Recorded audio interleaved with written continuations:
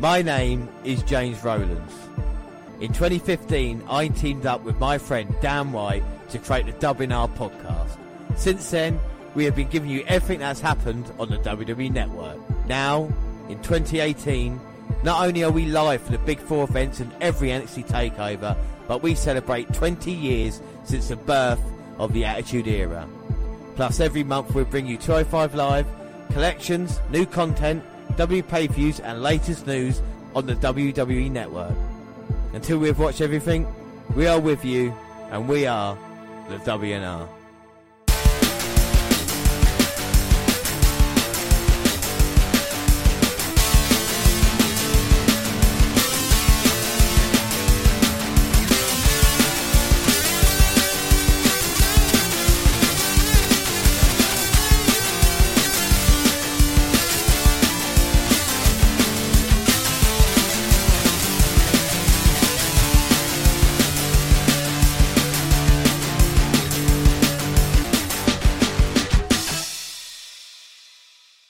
Yes, hello, I am James Rowlands, and as always I'm joined by Dan White. And today it's WNR171 Part 2. And it's the WWE versus WCW August 1998, and it's the turn of WCW. Before we do anything, see alternate intro. And this one, again from 1998, this is what I remember when I was a kid. So we're the Chipmunks, coming on stronger than ever before. We're the Chipmunks. Come on, everybody, sing along now. Alvin, Simon, Theodore, do, do, do, do, do, do, do, do, do. Anyway, now the intro. In 1998, WWE and WCW were locked in a ratings war. Their shows, Raw and Nitro, went head-to-head on Mondays. The WNR podcast go back 20 years, right in the middle of the battle. We've followed the war since the inception of Nitro, but now with the start of the Attitude Era and WCW still at its peak, the WNR podcast follow it month to month. This is WWE versus WCW Sunday Night Wars, August 1998. Sorry, I nearly interrupted you there for that, but let's begin, because we've got the 5-point system. I'm just so damn excited. We've got roster, rating, promo, matches, and of course, setting. So we'll find everything out later on in this show, but now it's WCW's turn. We continue and jump ship to WCW. So the last time we left it, the NWO Wolfpac had been formed, Nash leading with Luger, Macho and Sting. Fuck Conan. Goldberg became WCW and continues his undefeated streak, whilst Jericho kept hold of his cruiserweight title by hook or by crook.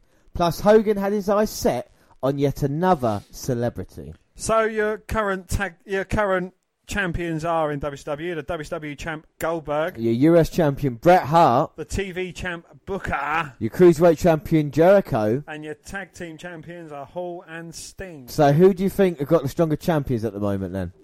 I'd go with WCW. Yeah, I mean, Austin and Undertaker are both tag team champions, aren't they? So that takes a little bit something away. I still think they're better than Sting and Hall as that, but yeah, Jericho, Booker with Bret and Goldberg. I mean, that's pretty low. I've got to say WCW maybe just with the talent on their roster. But we start off Monday Nitro, August 3rd. Of course, this is episode 151 from Denver Coliseum, Denver, Colorado. Attendance 7,697. Your commentators, Mike Tenay, Larry Zbyszko, Tony Schiavone, and Bobby Heenan.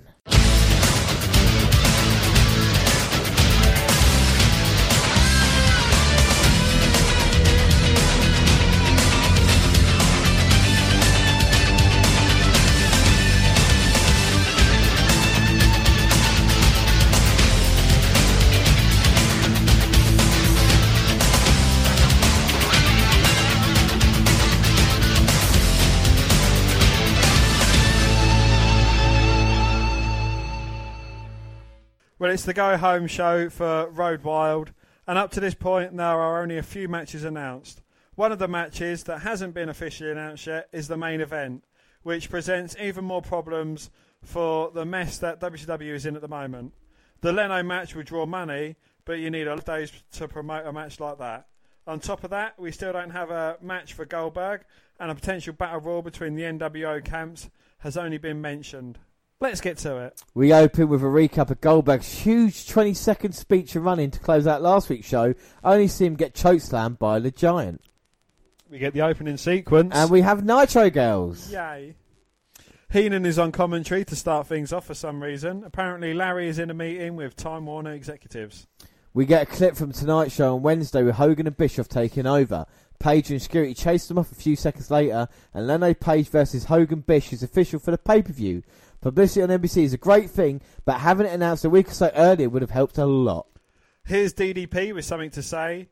He had to twist Leno's arm a little bit, but Jey will be in the ring in Sturgis. There won't be anything left of Scum Hogan and Sleazy E after Road Wild because Leno will clean house with Bischoff. We get Barbarian versus Diamond Dallas Page. Apparently Barbarian came out here for a match with an unnamed opponent, but Jimmy Hart issues a challenge. Page starts with a swinging neck breaker and a hip toss, but Barbarian slips away for the Diamond Cutter. Jimmy distracts the referee and the Barbarian gets in a low blow to take over. Page comes back from some choking in the corner with rights and lefts, only to have Barbarian pound again. A clothesline drops Barbie, but he shoves the cutter away again. He blocks it a third time, but Page finally pulls him down for the pin. Yeah, the match was nothing to see, but the ending was a nice idea for a change. I like to see someone just shoving Page off instead of going down, especially when it's someone you would expect to get pinned in a few seconds. This actually wasn't a glorified squash match, much to my surprise. More fake Hogan on Tonight Show. Larry has taken Heenan's place and talks about the meeting with Time Warner. Short version, nothing has changed whatsoever. We look at every major match last week, as this seems to be a recap heavy show. Travis Tritt, Road Wild promo. Another Tonight Show clip with Hogan and Bischoff coming out to yell at Leno for his jokes. And now, NWO Nightcap. You get the idea here. Banned, stupid jokes, Leno impressions, Fret Kevin Eubanks, Monica Lewinsky jokes, Jey Leno jokes, Monica Lewinsky and Jey Leno jokes. The guest is Hogan, of course. Oh, fuck it. And we look at more Tonight Show clips of Hogan and Bischoff storming the set to yell at Leno. Kevin Eubanks came to his rescue, but the NWO took over the show anyway. Hogan calls that the shove that changed history and threatens Page a bit. NBC wants Hogan and Bischoff to take over Tonight Show after Road Wild. We get even more trash talk as this just keeps going. They kept it short this week and only out 13 minutes. Remember that when you see who isn't on the show tonight. We look at Hogan shoving Leno again before we go to a break. Well, to keep the trend going, here's a video of Bret Hart. And we got a top-class match to start off with. Tokyo Magnum versus Psychosis. Well, this is supposed to be Psychosis versus Disco Inferno, but he swaps out for Tokyo instead. Psychosis is cool with that and stomps on Magnum in the corner, but Scott Norton comes in to beat them both 15 seconds. Norton issues an open challenge to anyone in the WCW for a fight later this evening. Humorous comes out to answer the challenge and gets powerbombed about 4 seconds later. Another video from last week with Bret talking about his respect for Sting and refusing to fight him later in the night. The promo confirmed that Bret is officially not part of the NWA. Hour 2 begins as I feel sorry for the crowd for the second week in a row.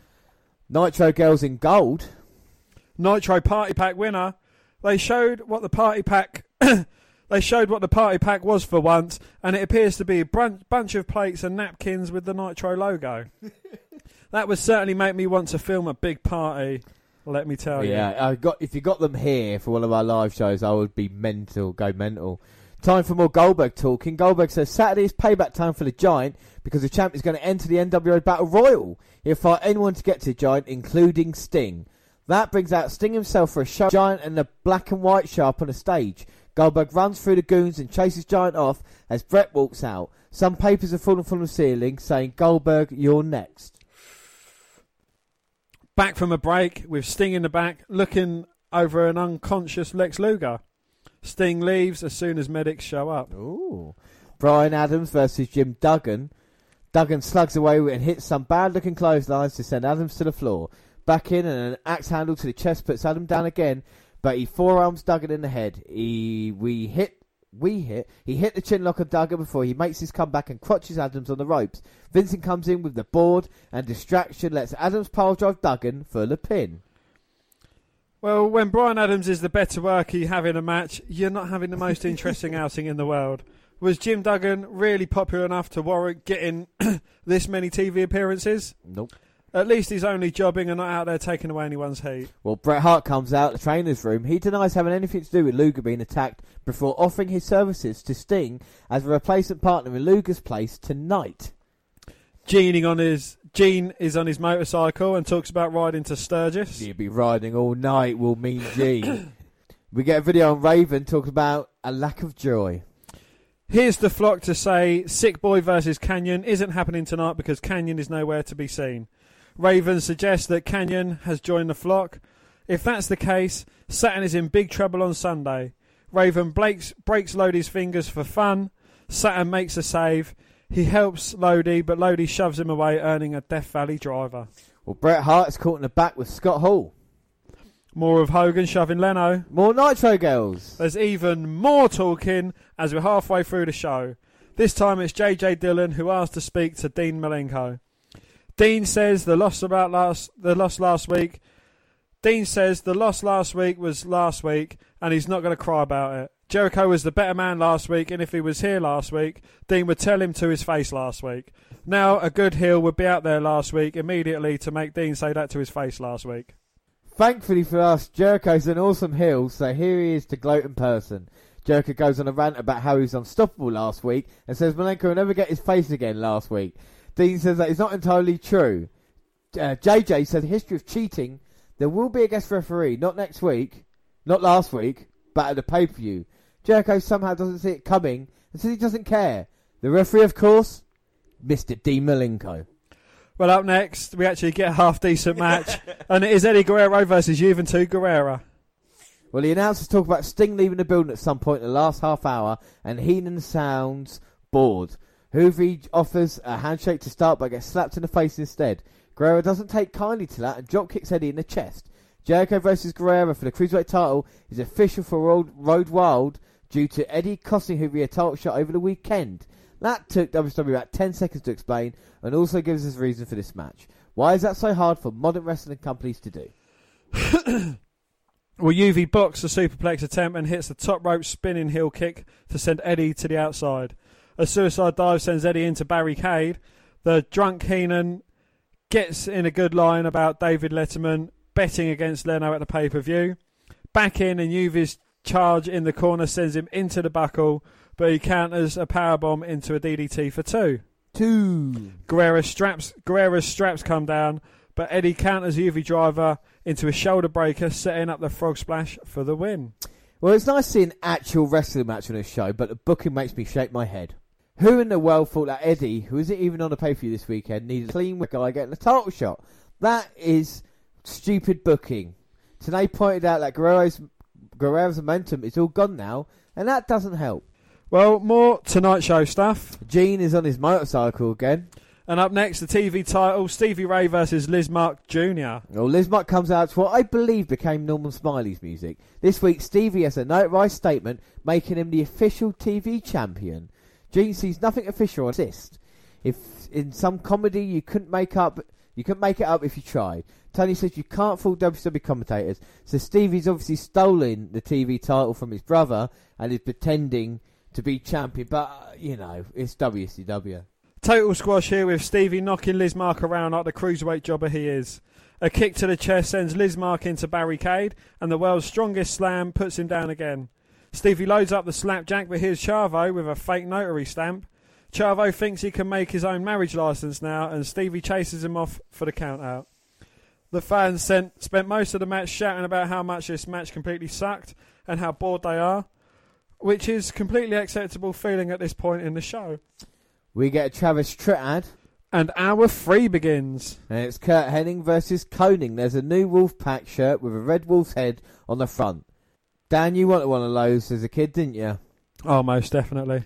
And Hennig tries to jump Conan to start, but Conan hip tosses him and clothesline Hennig to the floor. Scott Norton distracts the referee so Hennig can get in a cheap shot to take over, but Conan hits another hard clothesline to take over again.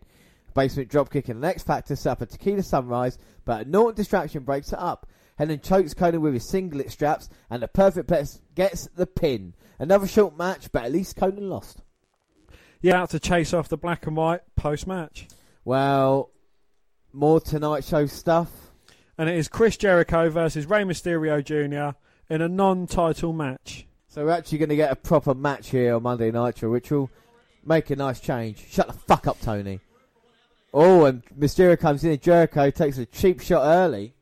There we go. At least a bit. What an awful Nitro it's been here on tonight, I've got to say. It's been absolutely shocking. It's been on constant fast forward. The videos that we've seen and the stuff here it's not been good. But now finally a little bit of quality for Jericho and Rey Mysterio. And what history they have, of course. Jericho taking out Mysterio leg injury at the start of the year. He's returned, but Jericho still, like we said, by hook or crook, Cruiserweight champion. And Juventud Guerrero, he's number one contender, just lost earlier to Eddie Guerrero. So, I don't know if Jericho's got much to worry about. Dean Malenko will be the referee, though. So that might be interesting at Road Wild. But are you interested in seeing Jey Leno involved in a wrestling match, Dan? That's what we've been seeing tonight. I am not interested, no. Well, we're going to watch it in its entirety. I'm more interested in Stephen Amell versus Christopher Daniels at All In. I think that's going to be interesting. The reason they picked Daniels, I feel, is because obviously he's the veteran guy who can lead Stephen Amell through it. But it's good that he's actually doing it. He's been allowed to by Arrow. Do you know what I mean? Arrow to actually go and get it done. We'll talk more about All In, of course, when it comes. That's the question as well. Celebrities in wrestling, I think, is be an interesting thing. We've seen already on the last episode John Wayne Bobbitt, and now we're getting Jey Leno here. So is he a celebrity? Well, from a certain point of view, do you know what I mean? He's there for a reason. Well, you've seen Dennis Rodman, Karl Malone. Yes. And to a lesser extent, like Steve Mongo, coming over from the NFL, Kevin Green, a lot of guys like that. Mike Tyson at WrestleMania, but that was used correctly, I suppose. Yeah. Heartbreak, baby! What's that? And, a lot of other stuff, but in this match, Jericho was in control, but Mysterio there, beautiful. Springboard moonsault, but only managing to get a 2. 2. Irish whip from Mysterio, but Jericho hangs on, and Mysterio gets deposited to the outside of the apron, but shoulder blocks his way, and springboards back into the ring with a crossbody, but gets caught by Jericho, who holds him up for a gorilla press slam. And strength shown by Chris Jericho. Oh! No, well, he held him up for a gorilla press, but turned it into a shoulder. My God. And Jericho now taunting. And you got to love him as a heel. He's been brilliant. One of the only reasons to watch Nitro recently. And Goldberg.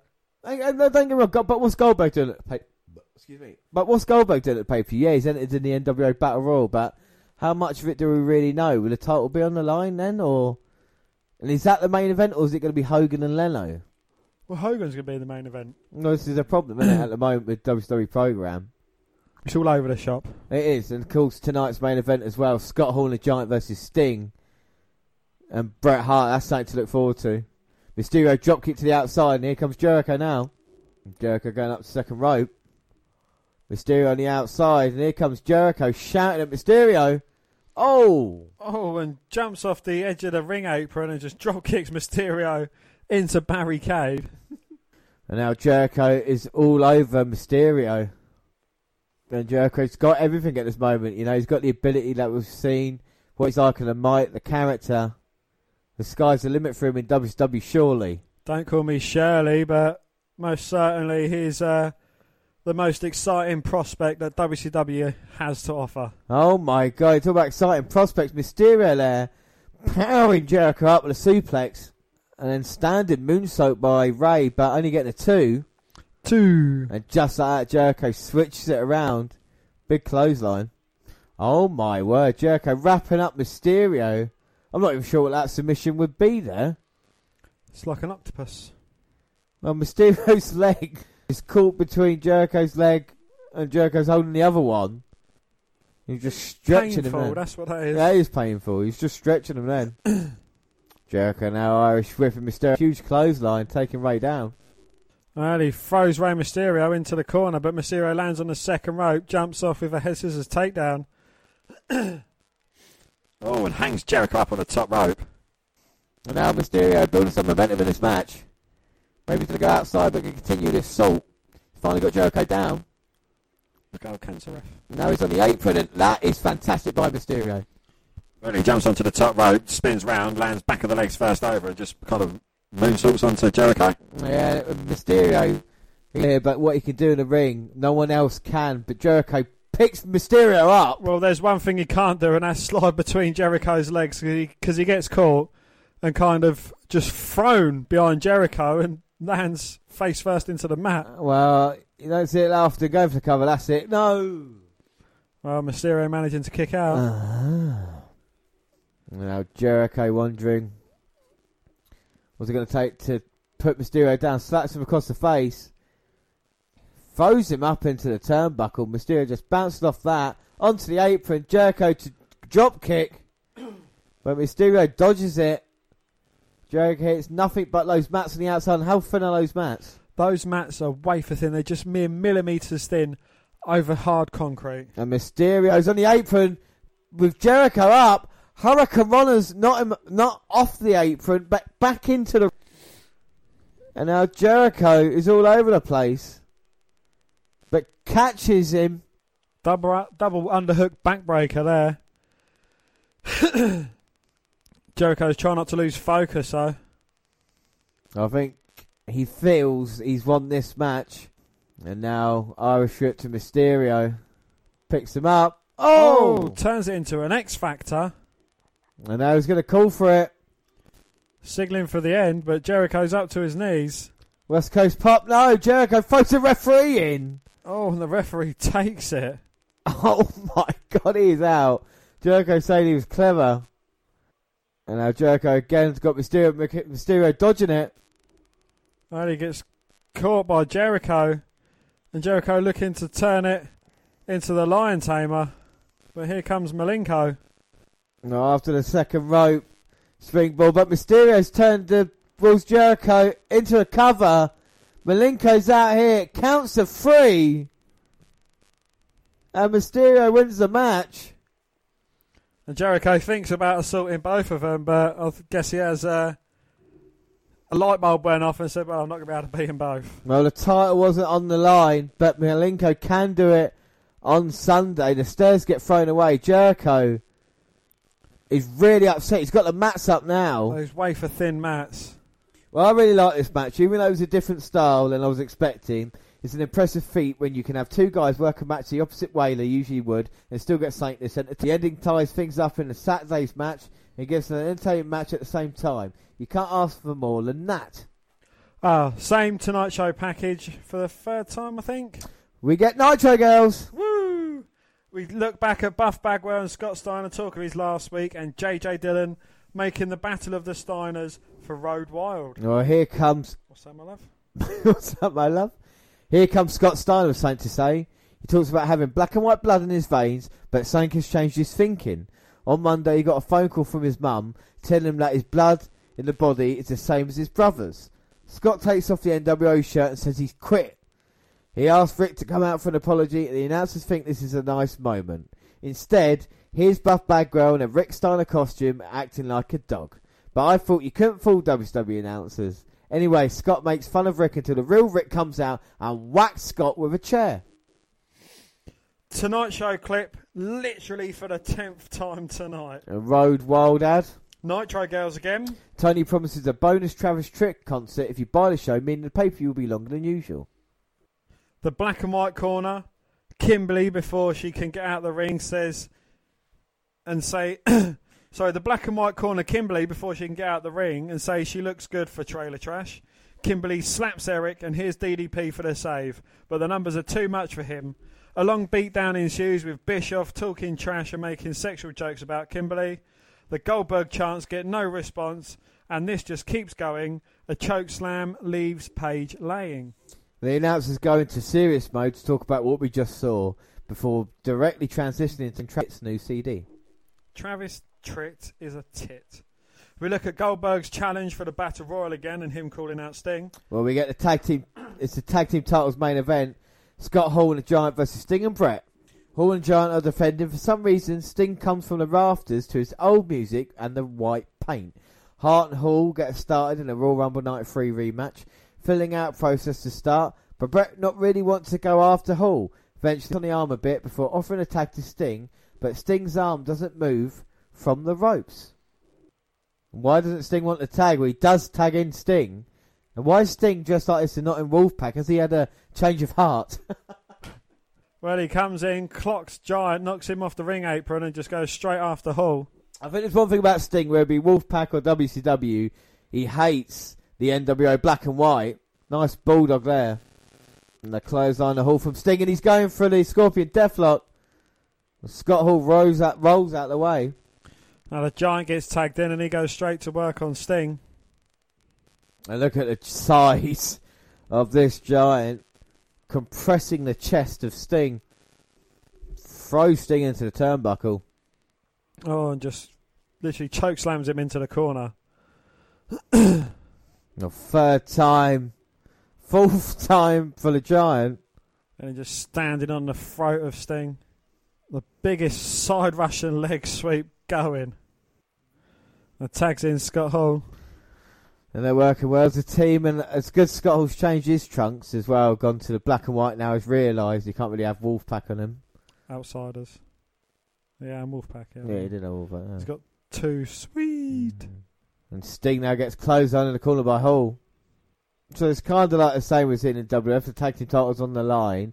But is this exciting as Austin Undertaker versus DX versus The Nation versus Kane and Mankind? Yeah, or like the Rock and Owen Hart versus The Undertaker and Austin. Is that as good No. as what we're seeing now? I mean, the Giant choking out Sting. Well, you've got two guys that are supposed to be, well, kind of representing two different factions, you know, i.e. like The Nation and DX, but the two members of, say, the Wolfpac, one of them's not even wearing the normal Wolfpac garb, the other one's not even in the Wolfpac. Then he's associated with Hogan, who's the leader of the other faction that they're facing in this match. So, yeah. But Sting finally making a comeback now, gets cuffed by Hall. Oh, he delivers a lovely fall-away slam to Sting. Goes for the cover. 1, 2. And Brett moving too slowly to be able to make the save anyway. And Sting gets a shoulder up at 2. 2. Scott Hall had Sting in a submission. Brett wanted the tag, but Giant came in to stop that. Now Sting reverses the Irish whip. And Sting with a clothesline to Hall. And another one. He's making his comeback. Here comes the Giant in. Oh, he gets low blowed right in front of the referee, but the referee doesn't see it. And now Sting taking the Giant out. He just eliminated him from the Royal Rumble. Well, now Scott Hall's got him, but Sting's got the baseball bat. Looked like he was swinging for Sting. But Sting dodged and it hit Hall. Referee now turns round. 1, 2, 3. We've got new tag team champions, and it's Bret Hart and Scott Hall. But I don't think Bret Hart actually wanted to win it. The Giant takes out Sting with a headbutt. And Bret's tag team champion whether he wanted to be or not. Bret takes title belts. And the Giant now slamming Sting down. The Giant just throwing the referee. And Bret's got the tag team title belts. Oh, you are the champion. And Bret the Giant beating him down. And that is it for WCW Nitro. But wait a minute. Here comes Goldberg. Jumps over the top. They're going to spear the Giant. And we're off the air. Oh, that's good. Oh, my God. So what are your thoughts on that? That was a bit of a all over the place clusterfuck, really, wasn't it? It was all just promoting one thing and not kind of everything across the board. Well, even the match, the main event, it's like the main event itself, if it tried to kind of be what WWE at the time, where with Bret and Sting together, what's going on with Wolfpac and NWO, just wasn't done right. And if you're not going to tell the story correctly, if you're not going to be able to follow it, therein lies the problem, you know. And with Bret winning, coming down, and Goldberg there, this is the go-home show for the pay-per-view. We still don't know what's going on, you know. Literally, the only reason this isn't a failure is Jericho versus Mysterio. It's another awful show and a good example of WWE's biggest booking problem over the year. They kept putting the entire company on one match instead of spreading things around. If you don't like the match, there's no reason for you to buy the pay-per-view at all. The battle rules mentioned in Goldberg promo and a one-off line from Tony, and that is all. It's a stretch to call Road Wild a two-match show, but other than that, there's nothing there. The other problem, just like last month, it's for nothing but bragging rights. Hogan career does all either way, and he still has showdowns with Page and Goldberg coming up. at least in theory. This was a horrible show, as this all talk and almost no wrestle style gets harder and harder to sit through every week. So we move on to WCW Road Wild. We move on to WCW Road Wild 1998, a show that is so bad that I suspect the result is some sort of bet. Well, having garnered some interest in the product by having Carl Malone and Dennis Rodman wrestle at Bash in the Beach, WCW looked to capitalise by bringing in another celebrity for Road Wild. They were clearly thinking that the interest generated by Malone and Rodman, which popped a 1.5 buy rate and the second largest number of pay-per-view buys in the company's history, 600,000, could be replicated by bringing in another of Hulk Hogan's famous friends. His choice of opponent this time out wasn't a sportsman or an athlete, though. It was a chat show host, Jey Leno. Yes, that Jey Leno. A 48-year-old television personality with absolutely no history of competing in anything remotely athletic. While I'm sure this sounded like a brilliant idea when it was brought up, putting it into practice showed that it wasn't. WCW's buy rate sank back to where it was before, and the gimmick main event didn't really add any buys. Right, there's no gap in between it. The audience didn't translate to people that would buy wrestling pay-per-views. Basically, Leno's audience didn't translate to people that would buy wrestling pay-per-views unless they already did. Road Wild itself never did any money because it was just a show in front of the bikers at Sturgis, which is a zero gate. It has been suggested that Eric Bischoff only wanted to do a pay-per-view at Sturgis because he liked motorbikes and wanted to go. Same with Hulk Hogan. So why not? We're not making any money, but it's something that I want to do. So WCW had 4 years of pay-per-view at Sturgis in front of people who weren't particularly into wrestling and cheered the heel Hulk Hogan like the second coming of the Messiah.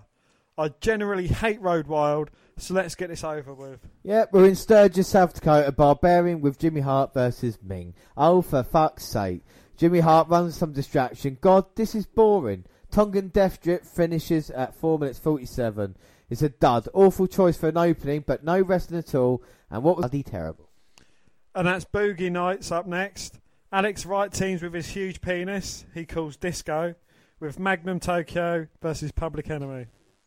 Now, who the fuck thought this match would be a good idea? The crowd pretty much ignore Alex Wright and his huge genitalia because he's foreign. WWE's changed Magnum Tokyo's name to Tokyo Magnum. Yeah, clever, isn't it, what they've done there?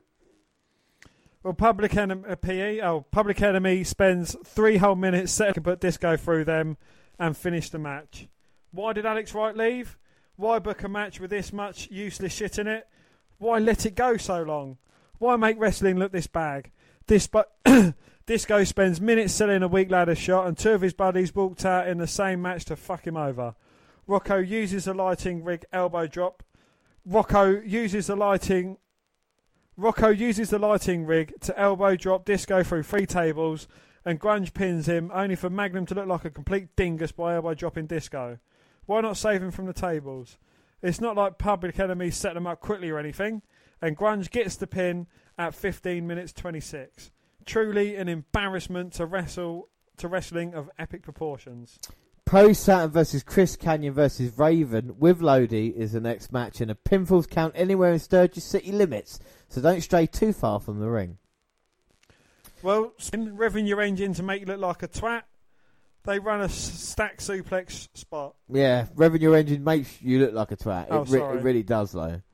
They're sure loving the triple threat playbook here. Raven hooks both guys in DDT Saturn, but Kanyon has the ropes and breaks up the fall.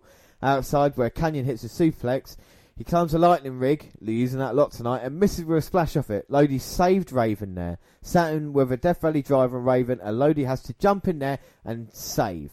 Saturn suplex comes Horace. He has a stop sign, they do a horrible miscue spot that gets totally fucked up, and Lodi takes it.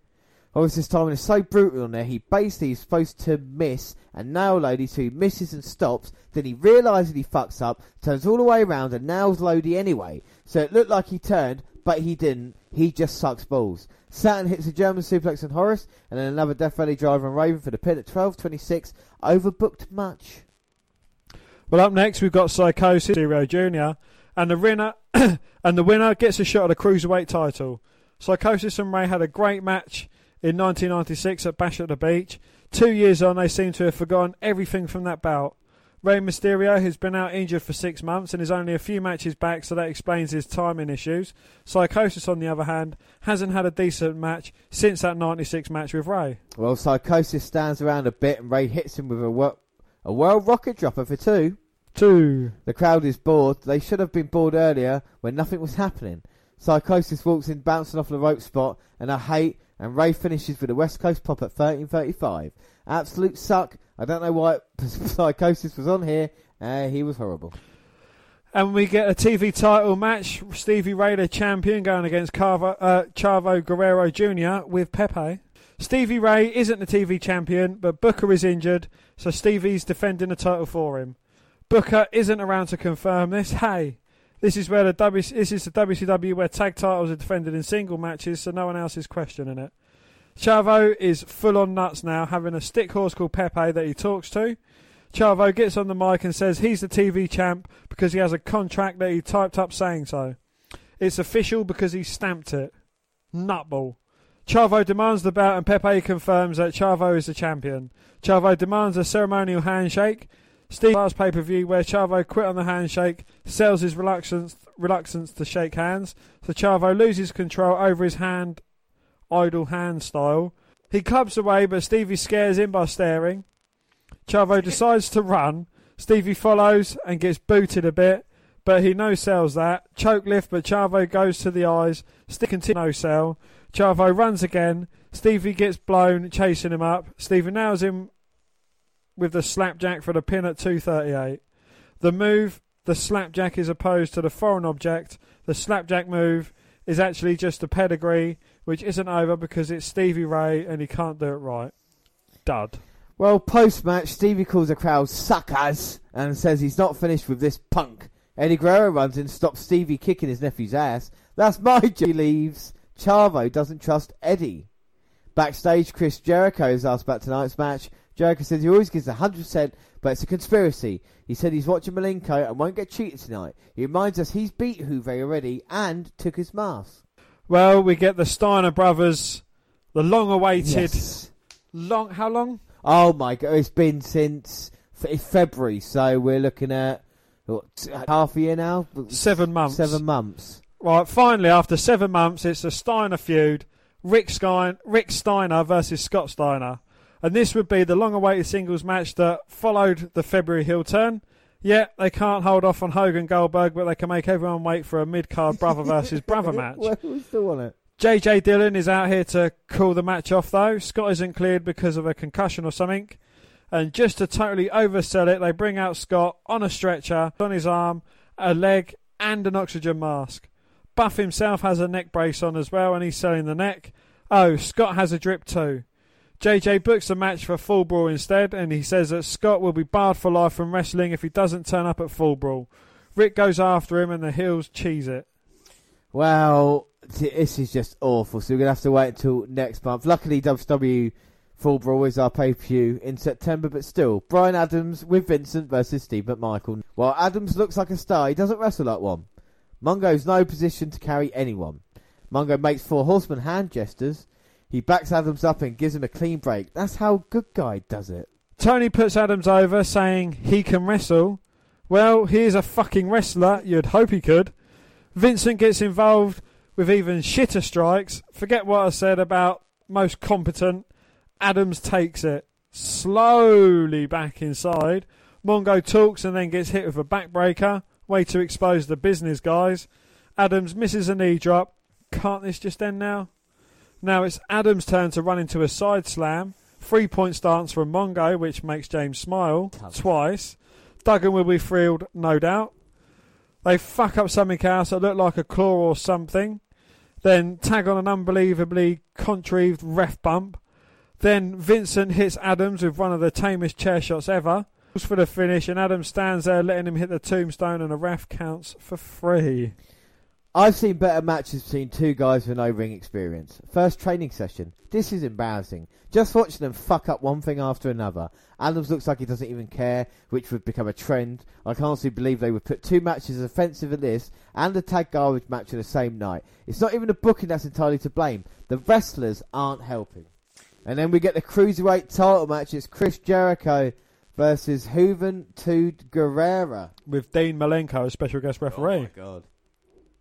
Well, Jericho's gone and pissed off everyone here, meaning that the referee is Dean Malenko, who hates him. His opponent hates him, and the fans hate him. Brain questions Malenko's refereeing experience, only for Tenay to bitch slap him down by telling him about Malenko's early career as a ref and the fact that he refed on Thunder last week. Duh. Tenay was embarrassing the other commentators by this point. No wonder he has a job and the others don't. Well, Bobby Heenan's dead, but anyway. Jericho brings the heat by pointing out he drives a Japanese motorcycle and calls the crowd weekend warriors. The crowd drowns him out with revving. Jericho points out he's a true biker. The crowd aren't. He's a heel. Jericho's the crowd that doesn't even like wrestling hate Jericho because he's taking the piss out of them.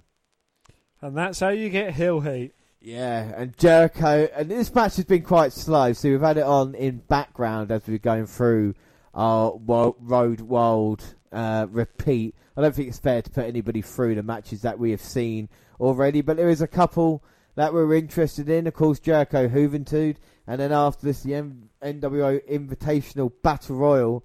Goldberg said he's going to be in there. I mean, what do you think about the setting of this pay-per-view? You know, I quite like outside shows, but when you put in consideration they don't really know anything about it, you know what I mean? They're on bikes. Does it work for you or not?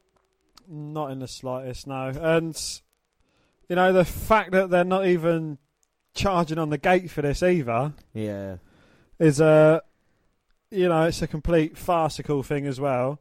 It is just, you know, a clusterfuck after clusterfuck. That's what it is at the moment. Let's see if they can improve it. Jericho went for a moonsault, and Hoovy, I think, got his knees up. Knees up, Mother Brown. He responds with the kicks, and now the Hurricane Runner takes him down. You know, you could kind of compare this to what they do at Download Festival, but I think people actually buy tickets for Download Festival just to see the NXT guys. Yeah, I agree with you. And there is other things like that as well, you know, where they put the two things together, and sometimes it works, and sometimes it doesn't, you know, so... We'll see if... I mean, the tribute to the troops as well, saying that they do it in arenas now, but back in the day you used to do it on the base. And I think that's quite a cool concept if it's done right and the fans actually care. Jericho catches Hoovy. Looking for a German, but Hoovy flips out of it. Oh my God, tries a Hurricane Runner. Jericho catches him with a powerbomb. Well, deadlifts him up and just plants him to the mat. Well, Dean Malenko's just standing there like the Iceman. Yes, and he's been a great official in this match. He's not put a foot out of place, and he's calling it right down the middle at the moment. Jericho kicking Hoovy on the apron. Oh, Dean Malenko actually suits being a referee. He does. He's got that look about him. He just wearing a referee shirt. Oh, hang on, James, hang on. We've got the lighting rig in play again. I think Jericho was just using it to goad at the crowd. He was lightning rig dancing then, wasn't he? Trying to get the bikers horny. They're probably saying, I ain't sure what it is, but I'm going to fuck it. And then jerking out in the ring. You got long hair, I'm going to trim like my bitch. I'm going to paint his nails, boy. And Hoovy now up on the apron. Put a skirt on for daddy. And Jericho, the suplex in.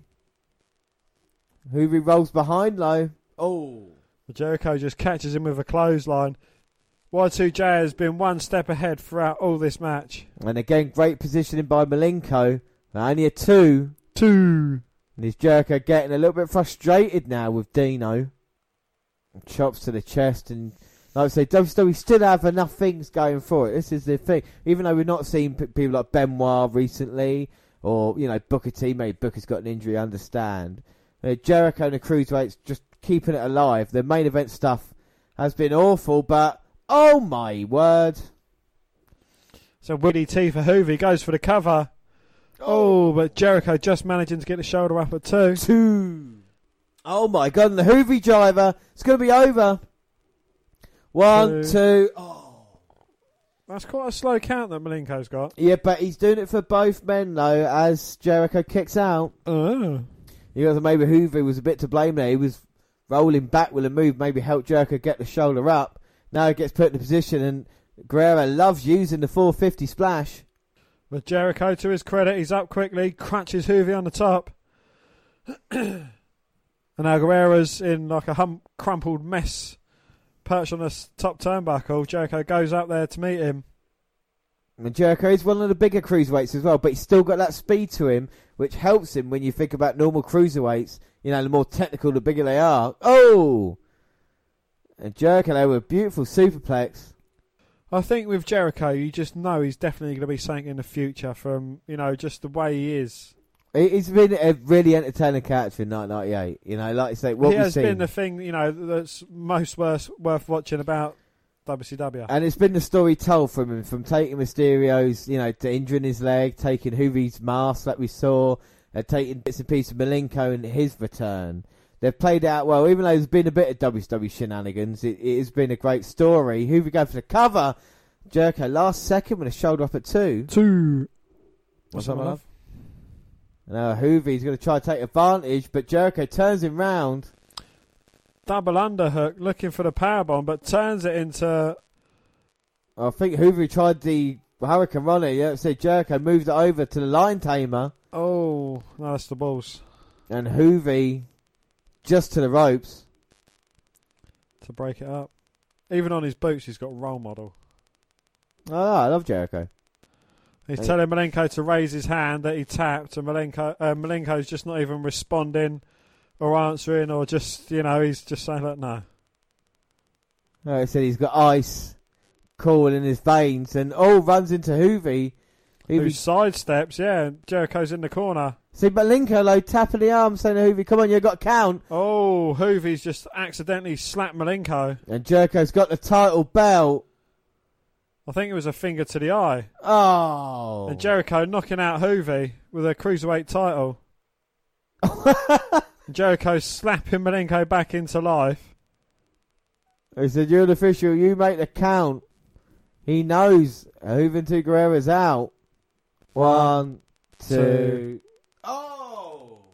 Hoovy manages to kick out. And Jericho can't believe it. Title shot to the belt usually puts someone away. Title shot to the belt. Title shot to the head usually puts someone away. Well, I think he spent too long complaining to Malenko and slapping him and getting in his face for it to... Got to keep him down for too long. And now slapping contest between the two. Jericho in a bit of precarious position. Hoovy going up to get him. And Malenko pulling Hoovy off by the back of his trunks. Jericho kicking Malenko, who throws Hoovy into Jericho with the assist. The Hurricane Run off the top. Malenko's down for a cover.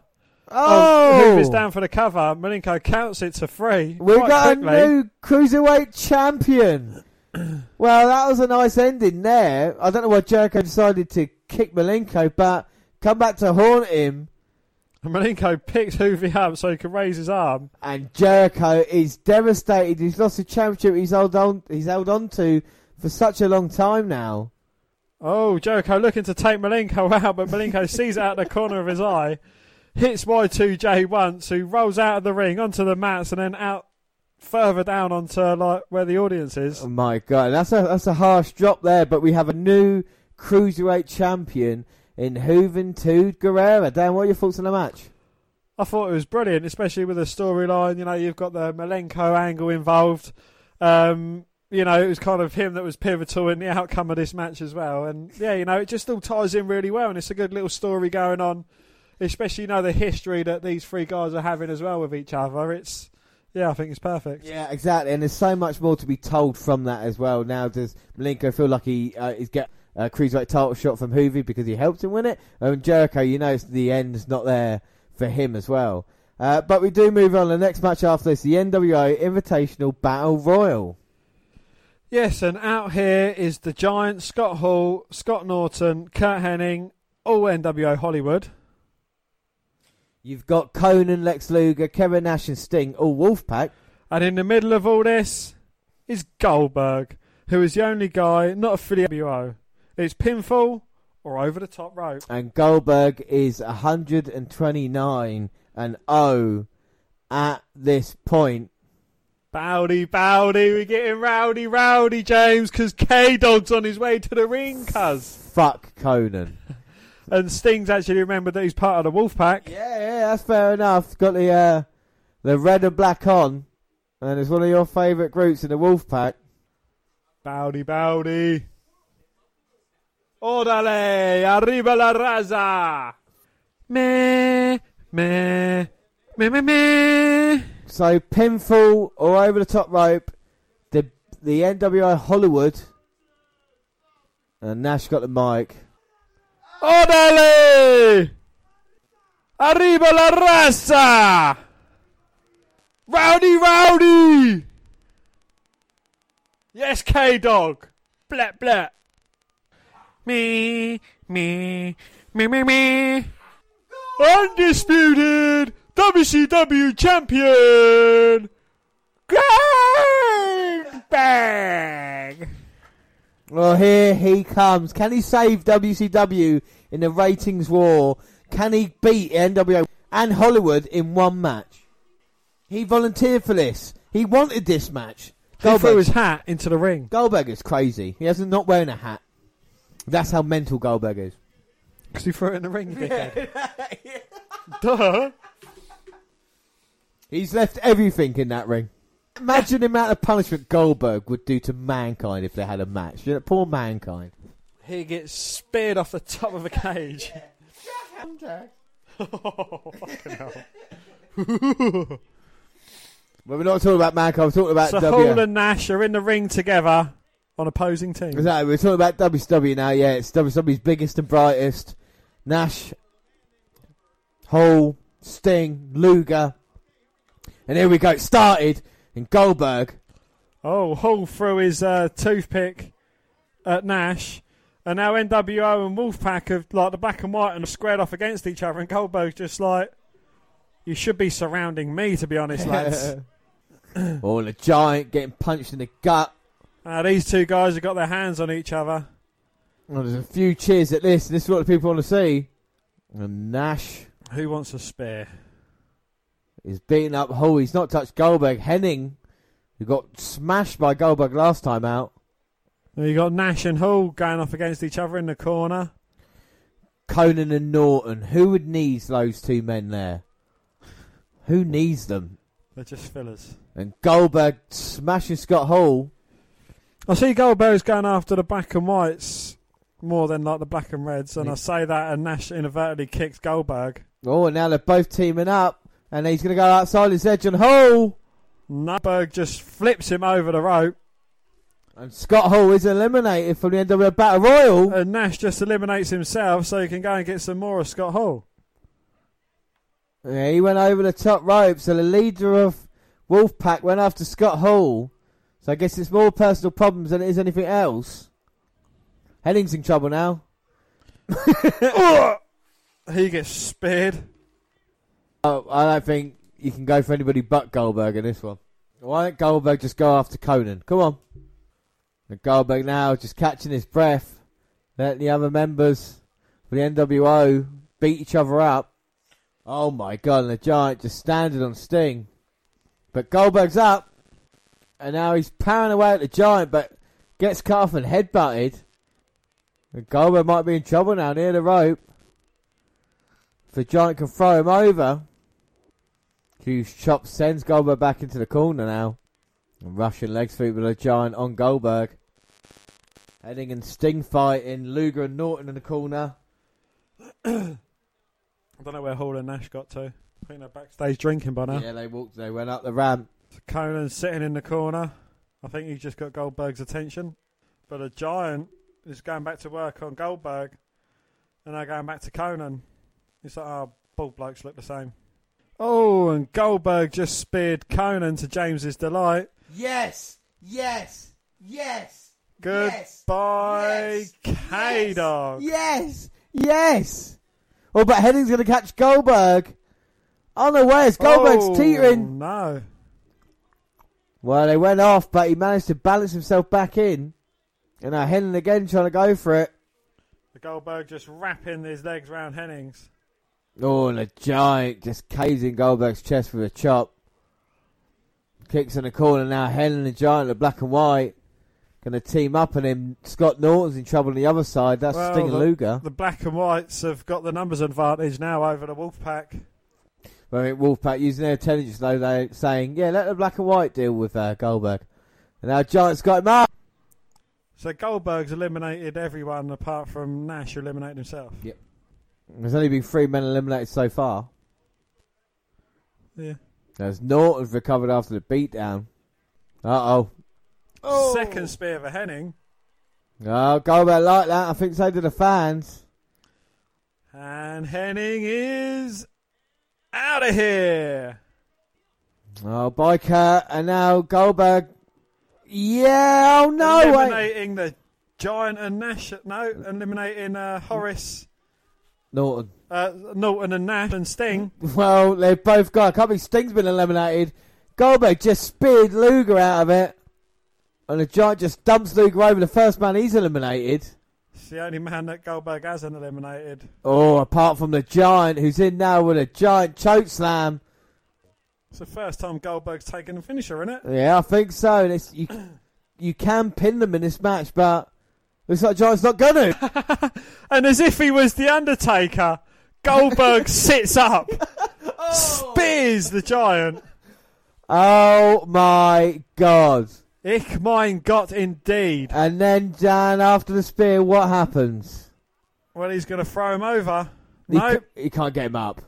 He's going to jack him up, hammer him down. God. 1, 2, 3. Goldberg wins the NWO Invitational Battle Royal, and he's not even a part of the NWO. No, but he is WCW champion, and he's just taken out 8 other men. Well, he eliminated 6 other men apart from Nash, of course Luger, but he eliminated Luger before anyway with a spear. Very impressive with Goldberg. Dan, what do you think of the match, and you think it's the right thing to be doing with Goldberg? It's in the essence of building up Goldberg, it is the right thing to do. But in the essence of completely burying Hollywood, NWO Black and White and NWO Wolfpac, it's just completely killed them off. Yeah. I think this is the problem with it, what to do with Goldberg. You know, that looks like it's going to be Nash and Hall are going to be feuding with each other. Hogan's doing his own thing. What is left for Goldberg as he's still champion? But I think impressive by Goldberg there, but it doesn't help out the Wolfpac or the NWO. So that's WCW Road Wild. We've only got one match left, and that is, of course, the main event. Hollywood Hulk Hogan and Eric Bischoff with Miss Elizabeth and the Disciple versus Diamond Dallas Page and Jey Leno. That's right, Jey Leno with Kevin Eubanks. Nice. Well, Eubanks would be Leno's band leader, for those who don't know. Seeing Leno in the ring is pretty surreal. Leno throws water on Hogan while he tries to cut a promo to the ringside camera. Oh, the Hulkster is pissed off now. Starts, obviously. And Hogan is the heel of choice for him. As with Bash at the Beach, we start with the stalling. Not as ridiculous as last month, though, because they're not gunning for 45 minutes. Thank Christ. It's still a pretty hefty stalling for 2 wrestlers in the main event. Well, Leno is in and he arm rings Hogan to the mat. Hogan grabs the aforementioned hair to back Leno up. Hey, Jey looks like a better wrestler than Hogan. How about that? Back to the arm, and DDP is able to tag. The tag, as does Bischoff. Leno is, I'm going to kick your ass. Bischoff begs, then pokes Leno in the eye. Leno comes back with a nut shot. Bischoff takes a few punches. They don't look great, but Leno is making some effort. Leno looks gassed after the 10 count buckle. Hogan is in, and Bischoff holds him, but that leads to the miscue. Page is in to take out Hogan. Eubanks jumps onto the ring. Eubanks jumps in Diamond Cutter on Bischoff. Leno cradles Bischoff and gets the Duke at 4:31. 14:31. Not a bad effort from Jey Leno. It was weird seeing him in there. He looks more competent than Dennis Rodman the month before. Obviously the match wasn't very good, but that goes without saying. Well, post-match, the babyfaces celebrate, but that pisses off Hogan again. He leads his troops in there to beat down the faces. Hogan selects Leno for a personal beating, but Bill Goldberg has seen enough. He runs out here and spears Hogan and Bischoff in one. They run off and the faces celebrate properly. So what an awful pay-per-view. So that was the difference between that and SummerSlam 1998. I think we've chosen wisely. Our next episode is WWE SummerSlam 1998, WNR172. But we continue with WCW Nitro, and it's Monday Nitro, August 10th, and it's Nitro 152. And we're in Rushmore Plaza Civic Centre, Rapid City, South Dakota. Your commentator Bobby Heenan, Larry Zbyszko, and Tony Schiavone. Well, it's the show after Road Wild, and just like last month, nothing has changed. Goldberg has pinned Giant to wipe him out as a contender, and Hogan lost to Jey Leno. Everything kind of resets now as we're coming up on Full Brawl, meaning someone should be showing up soon to bring Nitro to its final ratings wins, save for a last one-off show in October. Let's get to it. Well, we open with the opening sequence for the first time since it's been. Nitro Girls get us going in the ring, which now has a huge Nitro logo in the middle. Kimberly isn't here because Paige isn't here. Or Bischoff has put a gag order on the announcers regarding the main event of Road Wild. However, there will be a WCW executive here later to explain and show us what happened. Okay then. Yes, and it is Barbarian versus Jim Duggan. Oh! Well, Duggan spins the board around as he comes to the ring and accidentally drops both the board and American flag, which in America, I think that's a serious crime, isn't it? If the flag touches the ground, it's got to be burnt. Well, there we go then. The brawl is on in the corner with Duggan firing off right hands and a clothesline to send Barbarian out to the floor. The fans chant USA as Jimmy Hart distracts Duggan, allowing Barbarian to clubber Duggan down in the corner. We hit the chin lock and one of the loudest USA chants I can ever remember starts up. It doesn't help as Barbarian pulls him down by the hair and drops some elbows, but it was a nice sentiment.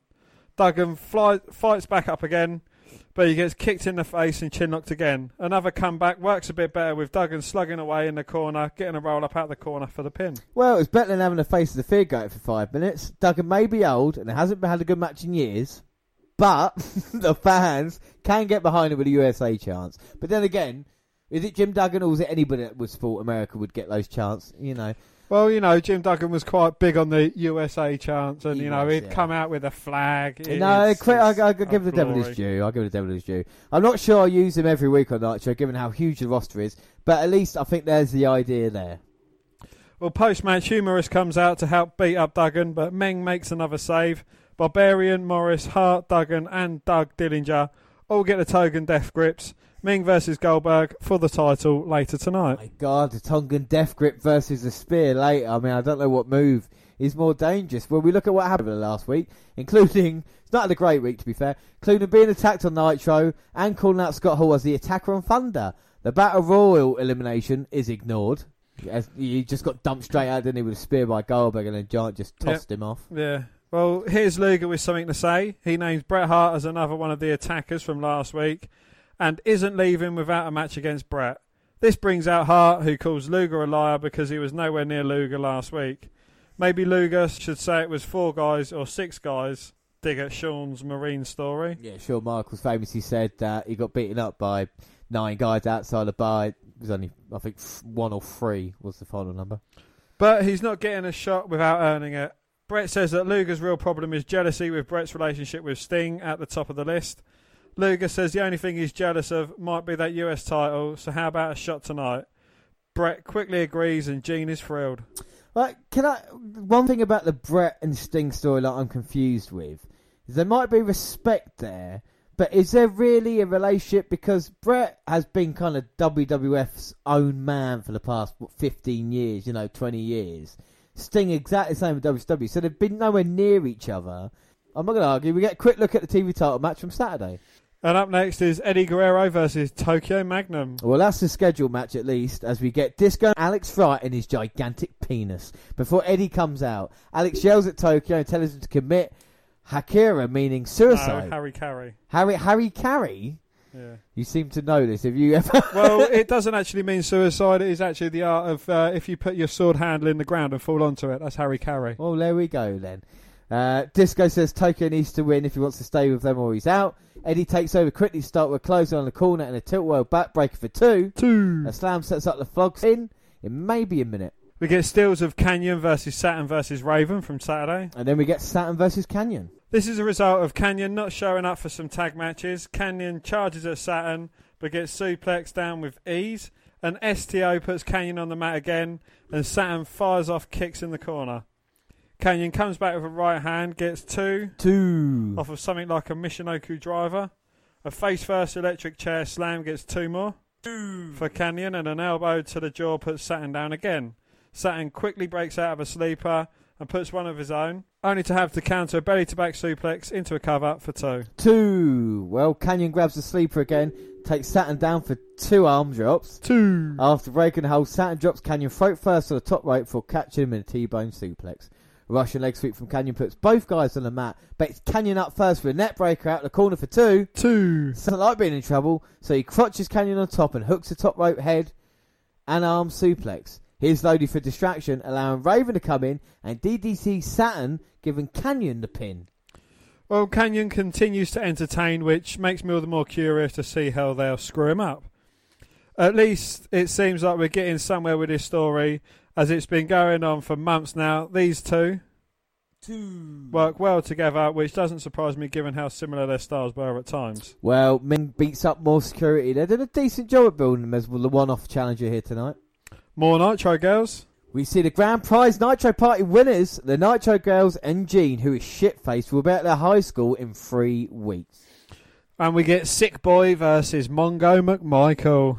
Well, Michaels goes after Sick Boy before the bell, but Lodi gets in some cheap shots to let Sick Boy take over. The match starts without a bell as Sick Boy hits a springboard dropkick and back elbow for 2 each. 2. Sick Boy is a good-sized guy, so there's some impressive moves. Mongo comes back with a clothesline and a tilt-a-whirl slam, but hits his head while trying a 3-point charge. The Cure pedigree is countered, and Mongo tombstones him down for the pin. As hour number 2 begins, 2. Here's the black and white as always. Hogan is all smiles because nothing bad ever happens to him. That's one of the major problems with WCW around. Hogan doesn't care if he wins or loses and just goes on to whatever his next feud was. If he never gets his comeuppance, why should I care about what he does next? Exactly. And Hogan says that Leno is done, so now he wants the world title back. He's beaten everyone in the world and there's no one that can beat him. So he wants his title shot sooner than later. Eric says that since Meng has destroyed so many security guards, the NWO will provide security in the title match tonight. Well, for all of you people wondering if should change over to Raw, the announcers have a 3-minute chat about the world title match tonight. Around this time on Raw, Mankind was confronting Vince and Kane about a massive conspiracy involving Undertaker. WCW counters with an announcement. The Wolfpac will also provide security because apparently they have that authority. That's enough talking though, and it's time for a commercial.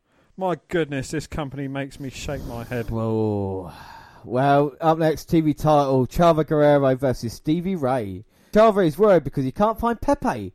Jericho pops up on the stage with Pepe, so Chavo runs after him and follows Jericho into the back. We can hear sounds of a beating, and Jericho walks out with a broken Pepe. We have a change of schedule. And for the TV title, it is Stevie Ray versus Chris Jericho. Here we go. So TV title online, Jericho coming off losing the Cruiserweight title last night. And Stevie's not even the real champion, but he is going to defend the TV title. So I suppose it is going to be a match that will be interesting. Is Jericho taking a step up now?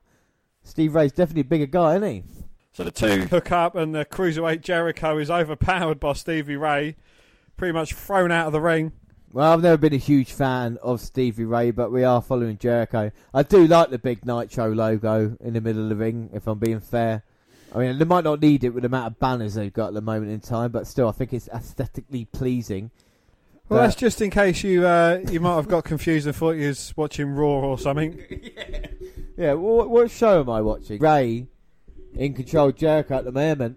So, Jericho, do you think this is finally his chance to step up with the heavyweight size guys? Well, do you think this is the right decision, putting Jericho up there with the more heavyweight type guys, you know, taking a step up from the Cruiserweight? I think it is, because if you look at the character of Jericho, we see he's one of the best characters on Nitro, so why can't he be given a chance to try a bit more, you know, like we say, working his way up? As long as there's a chance, I'm sure it'll be fine, you know, for Jericho. He's got the talent. Okay, then, so to speak. Do you think it actually is a step up? I mean, you look at the quality of the Cruiserweight style wrestlers. You got Malenko, you've got Benoit, you got Malenko, you've got Mysterio, you know, you got Psychosis, you got all of these talent, And then, now he's going against the likes of Stevie Ray. He'll probably be fighting Mongo McMichael next week or Conan or someone like that, It's... But in WCW's deluded mind, they are a step up. Like I said, they're the heavier guys and they're the guys probably get paid more.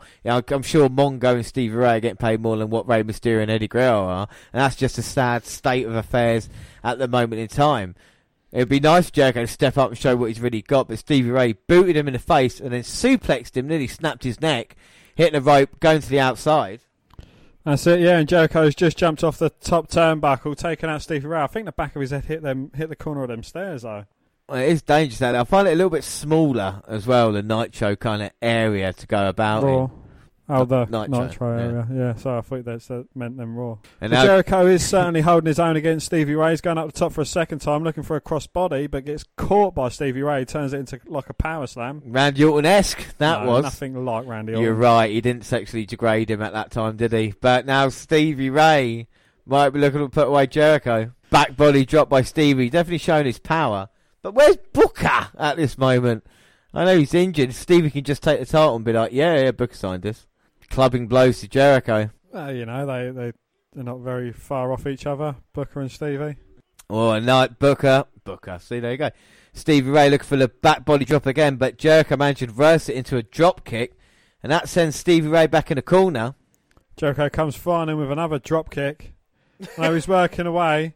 Inadvertently low blows the ref, or was that on purpose? Well, I'm not sure. I mean, Jericho looks agog, and he just gets caught with a clothesline from Stevie. Well, referee to finish it. Referee's down. The Giant's coming down though. What's the Giant doing here? The Giant has these guys. Well, Stevie hitting a slapjack. Well, going to go for the slapjack, but gets stopped by the Giant. He's come out here for, like you say, no reason, not involved in any of the storylines. Today's telling us we're not going to find out what the point is. Stevie just gets chokeslammed, but of course referee's been down from Jericho. Jericho slaps him a couple of times to wake him up. Now Jericho turns Stevie Ray over into the Lion Tamer. And Stevie is out, so the referee checks.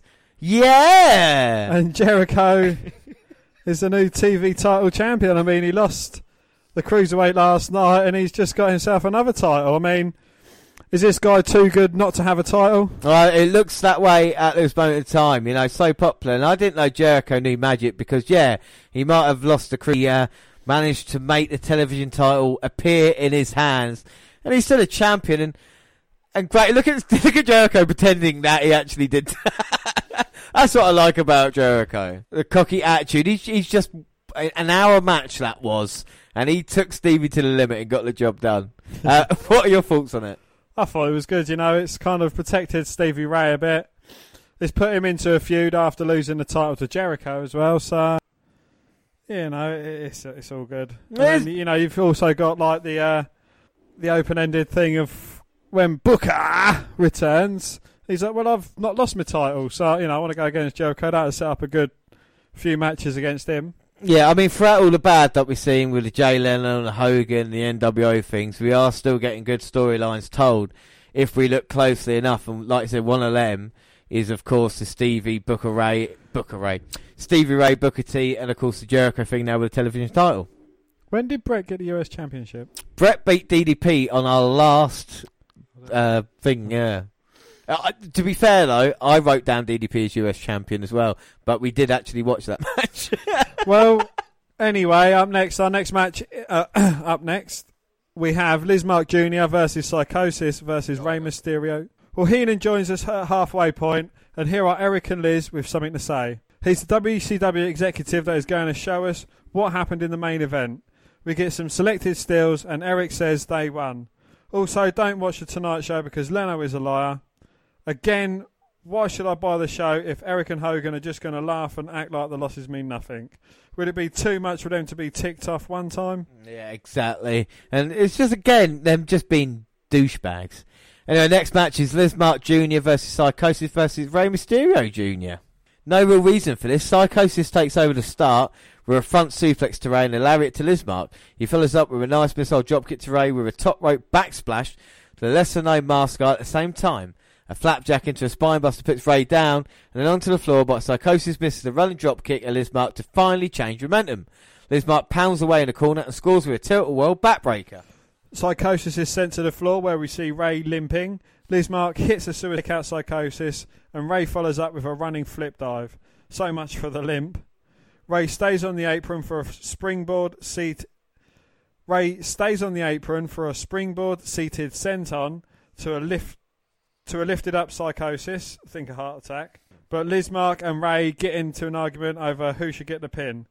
They make up and try a doomsday device with Ray spropping out the clothesline for a crossbody, but Psychosis' victory rolls Lismark for 2, sending Ray crashing to the mat. Well, Lismark stomps on both guys and gets kicked in the face by Ray. The split-legged moonsault gets 2 for Mysterio, but Psychosis gets back up, only to get caught in something like a swinging famouser. Lismark goes up, but dives into Psychosis' feet, only to have Ray get monkey flipped into the quick hurricane runner on Lismark for the pin. Well, this was a different kind of match, but it still worked well. I'm surprised how strong Psychosis was pushed out there. He controlled the opening of the match and destroying both Lismark and Mysterio for good portions. Mysterio's knee is always an issue, but hopefully it's not serious. Nitro girls! And we get the US title, Lex Luger versus Bret Hart. Well, Bret is defending another match that should have been at a pay-per-view we see in the early going, and we discussed this. When did Bret become champion? It was on Nitro.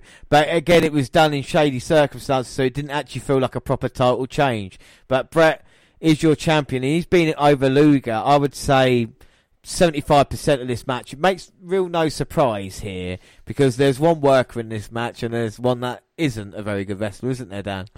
Indeed, yes. And there's also only one Charles Robinson in Exactly. charge. Charles in charge. And now Bret's got Luger up. Backbreaker. Of course, both of these men won the 1994 Royal Rumble together. Both got eliminated at the same time. And Bret's off the second Luger, catches a boot to the face. Was that a boot? Now can Luger flex back into this match? Can he now? He's trying to get... He's just come out here wearing fucking jeans and like Chelsea boots. That's Wolfpac, so maybe this is like the Wolfpac outfit, you know. I mean, Luger is just so, like, 70s, 80s in his moves. Well, 2 inverted atomic drops, 2 clothesline, and now he's signalling for the big elbow. But the fans are loving it. They're lapping it up. Oh, no, not bionic forearm. Bang, and he's knocked out Bret. 1, 2. Oh, Bret managed to kick out. You mentioned Charles Robinson. He doesn't look a day older than this 20 years ago. It is exactly the same guy. He must have a portrait in his loft.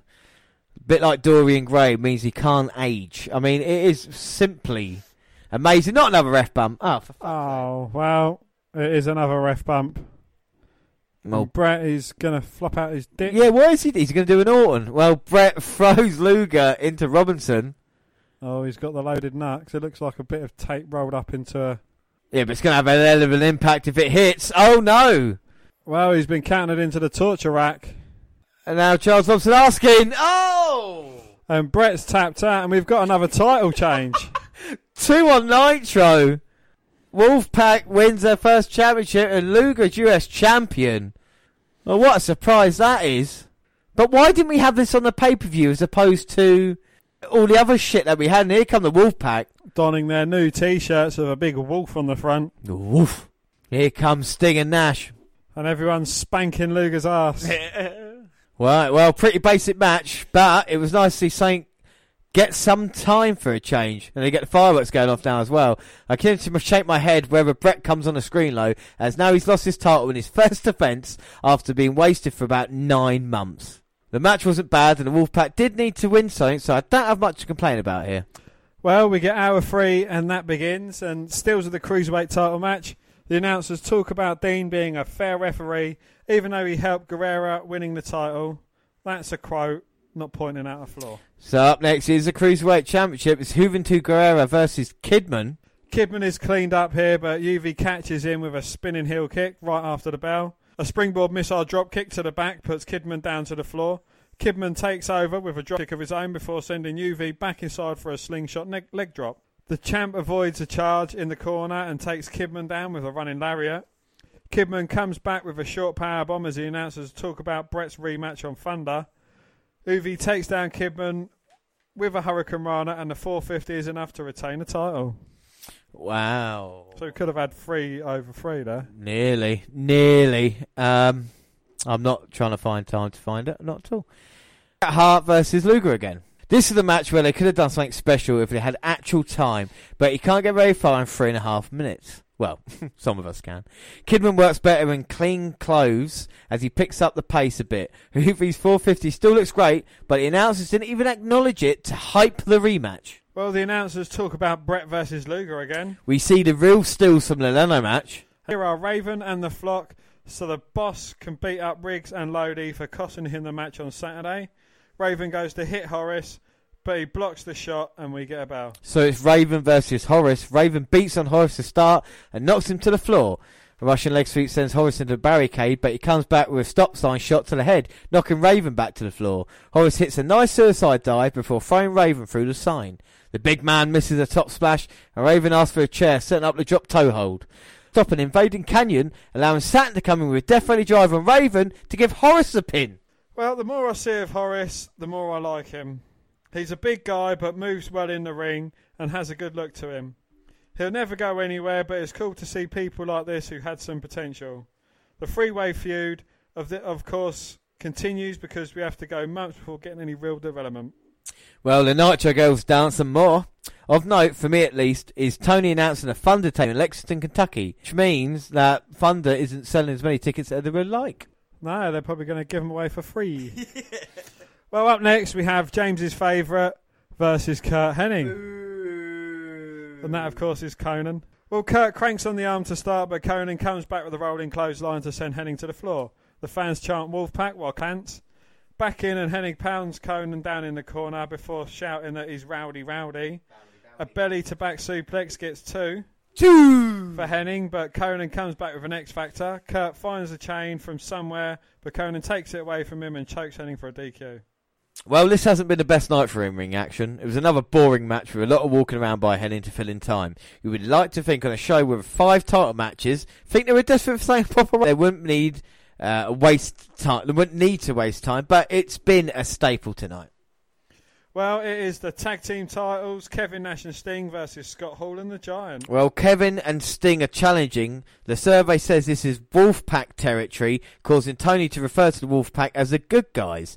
Giant holds the belt above his head so the referee can't get it to it. And that's a little bit funny, I suppose. Nash punches Hall in the face to start, but Scott gets away from an early jackknife attempt, drives us in the shoulders, only to be clotheslined down again. Time for the Battle of Giants with Nash firing off some knees to the ribs. It's back to Hall for some more knees to ribs, but a Giant distraction lets Hall get in a low blow. For once in his career, Tony makes a good point. Shouldn't the referee wonder why Nash is kneeled over in pain when he turns around? Hall punches Nash down again and brings the Giant back in, only to have Nash come back with a big boot.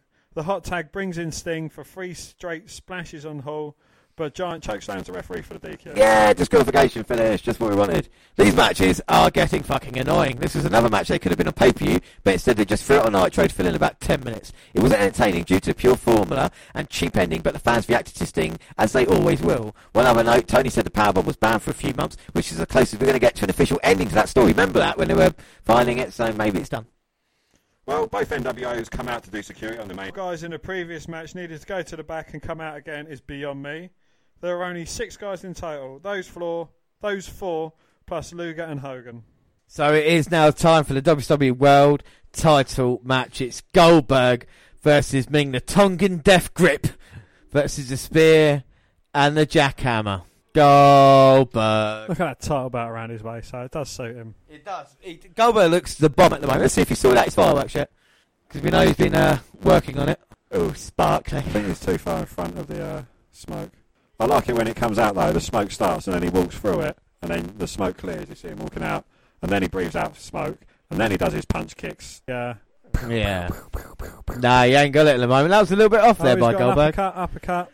Well, no fireworks behind him, but he is intense. And I mean, Nitro got a lot of things going wrong with it. Got a lot of things going right with it, like talk about Jericho, all the Mysterios. But Goldberg, they surely, Dan. Don't call me Shirley. They can't fuck up Bill Goldberg, can they? So we've got Michael Buffer making the entrances. We've got the NWO at ringside in lumberjack fashion. I mean, what a huge match this is on Nitro. Can Meng do the unthinkable here? Here we go. Bell rings, and we've got Nick Patrick as our official. Meng rakes to the eye of Goldberg and attacking him. The palm strikes. You don't usually see this. Or someone getting offence. Yeah. And that kind of level of violence Meng has got. If he stays on top, Irish whip. Uh-oh. Goldberg straight up. He ran into him, basically. That's how much power Goldberg's got. Kick to the chest, but Meng no-sells it, rolls out of the ring, and rolls back in again. Yeah, I think... Then rolls out of another side. Yeah, go out the right way. And the NWO are there. Giant, Hall, and Hogan saying, "You're all right this side, brother." Goldberg lower a nice knee to the midsection, but Meng is not selling this at all. And neither is Goldberg, to be fair. Spinning heel put by Goldberg, and then a leg takedown. And now Meng selling this submission. So this must hurt. But Goldberg lets go. Oh. Runs into a huge boot by Meng and right into the NWO. Well, they stomp Goldberg down, but the Wolfpac come down to help Goldberg or just to fight? Well, I think they're there to... I think a bit of both, to be fair. Sting hits a low blow. Who knows? It's the NWO. He's got the Togan death grip on Goldberg. It's over. He's trying to fight out of it. Goldberg's down. That's the end of his title reign. Well, Goldberg didn't tap out, though. No, he rolled over. Oh, Meng turns round into a spear. Well, that was impressive by Goldberg's spear, but what happens after a spear, Dan? Well, James, he jacks him up, hammers him down. 1, 2, 3. Oh, I don't know. Meng looked like he got a shoulder up there straight afterwards, but 1, 3, 1, and 0 is our World Heavyweight Champion, Goldberg. Oh, and Hogan looks to be on the prow of a chair. Sting and the Giant fighting, and Hogan now's got the chair. He's going to hit Goldberg from behind. Oh, Goldberg goes down. Nash in for the save, though, stopping Hogan hitting Goldberg twice. And then Goldberg just ducks out of and then Hogan ducks out of dodge, catches Nash, who had the chair. Oh, he thinks Nash did it. Oh! So he spears Nash. Well, the fans weren't that happy about that, but Goldberg doesn't care. Hogan calls the trouble out, and I'll tell you something, not a bad ending show. Not a bad ending. It is the usual WCW mantra, though. There's good stuff in there, but with the bad stuff, it's too much to overcome. The NWO feud continues to go nowhere, and it starts to remind me of the Alliance, and that is not a good thing. It's got nowhere to go with these stories. What's the point in sitting through them, eh?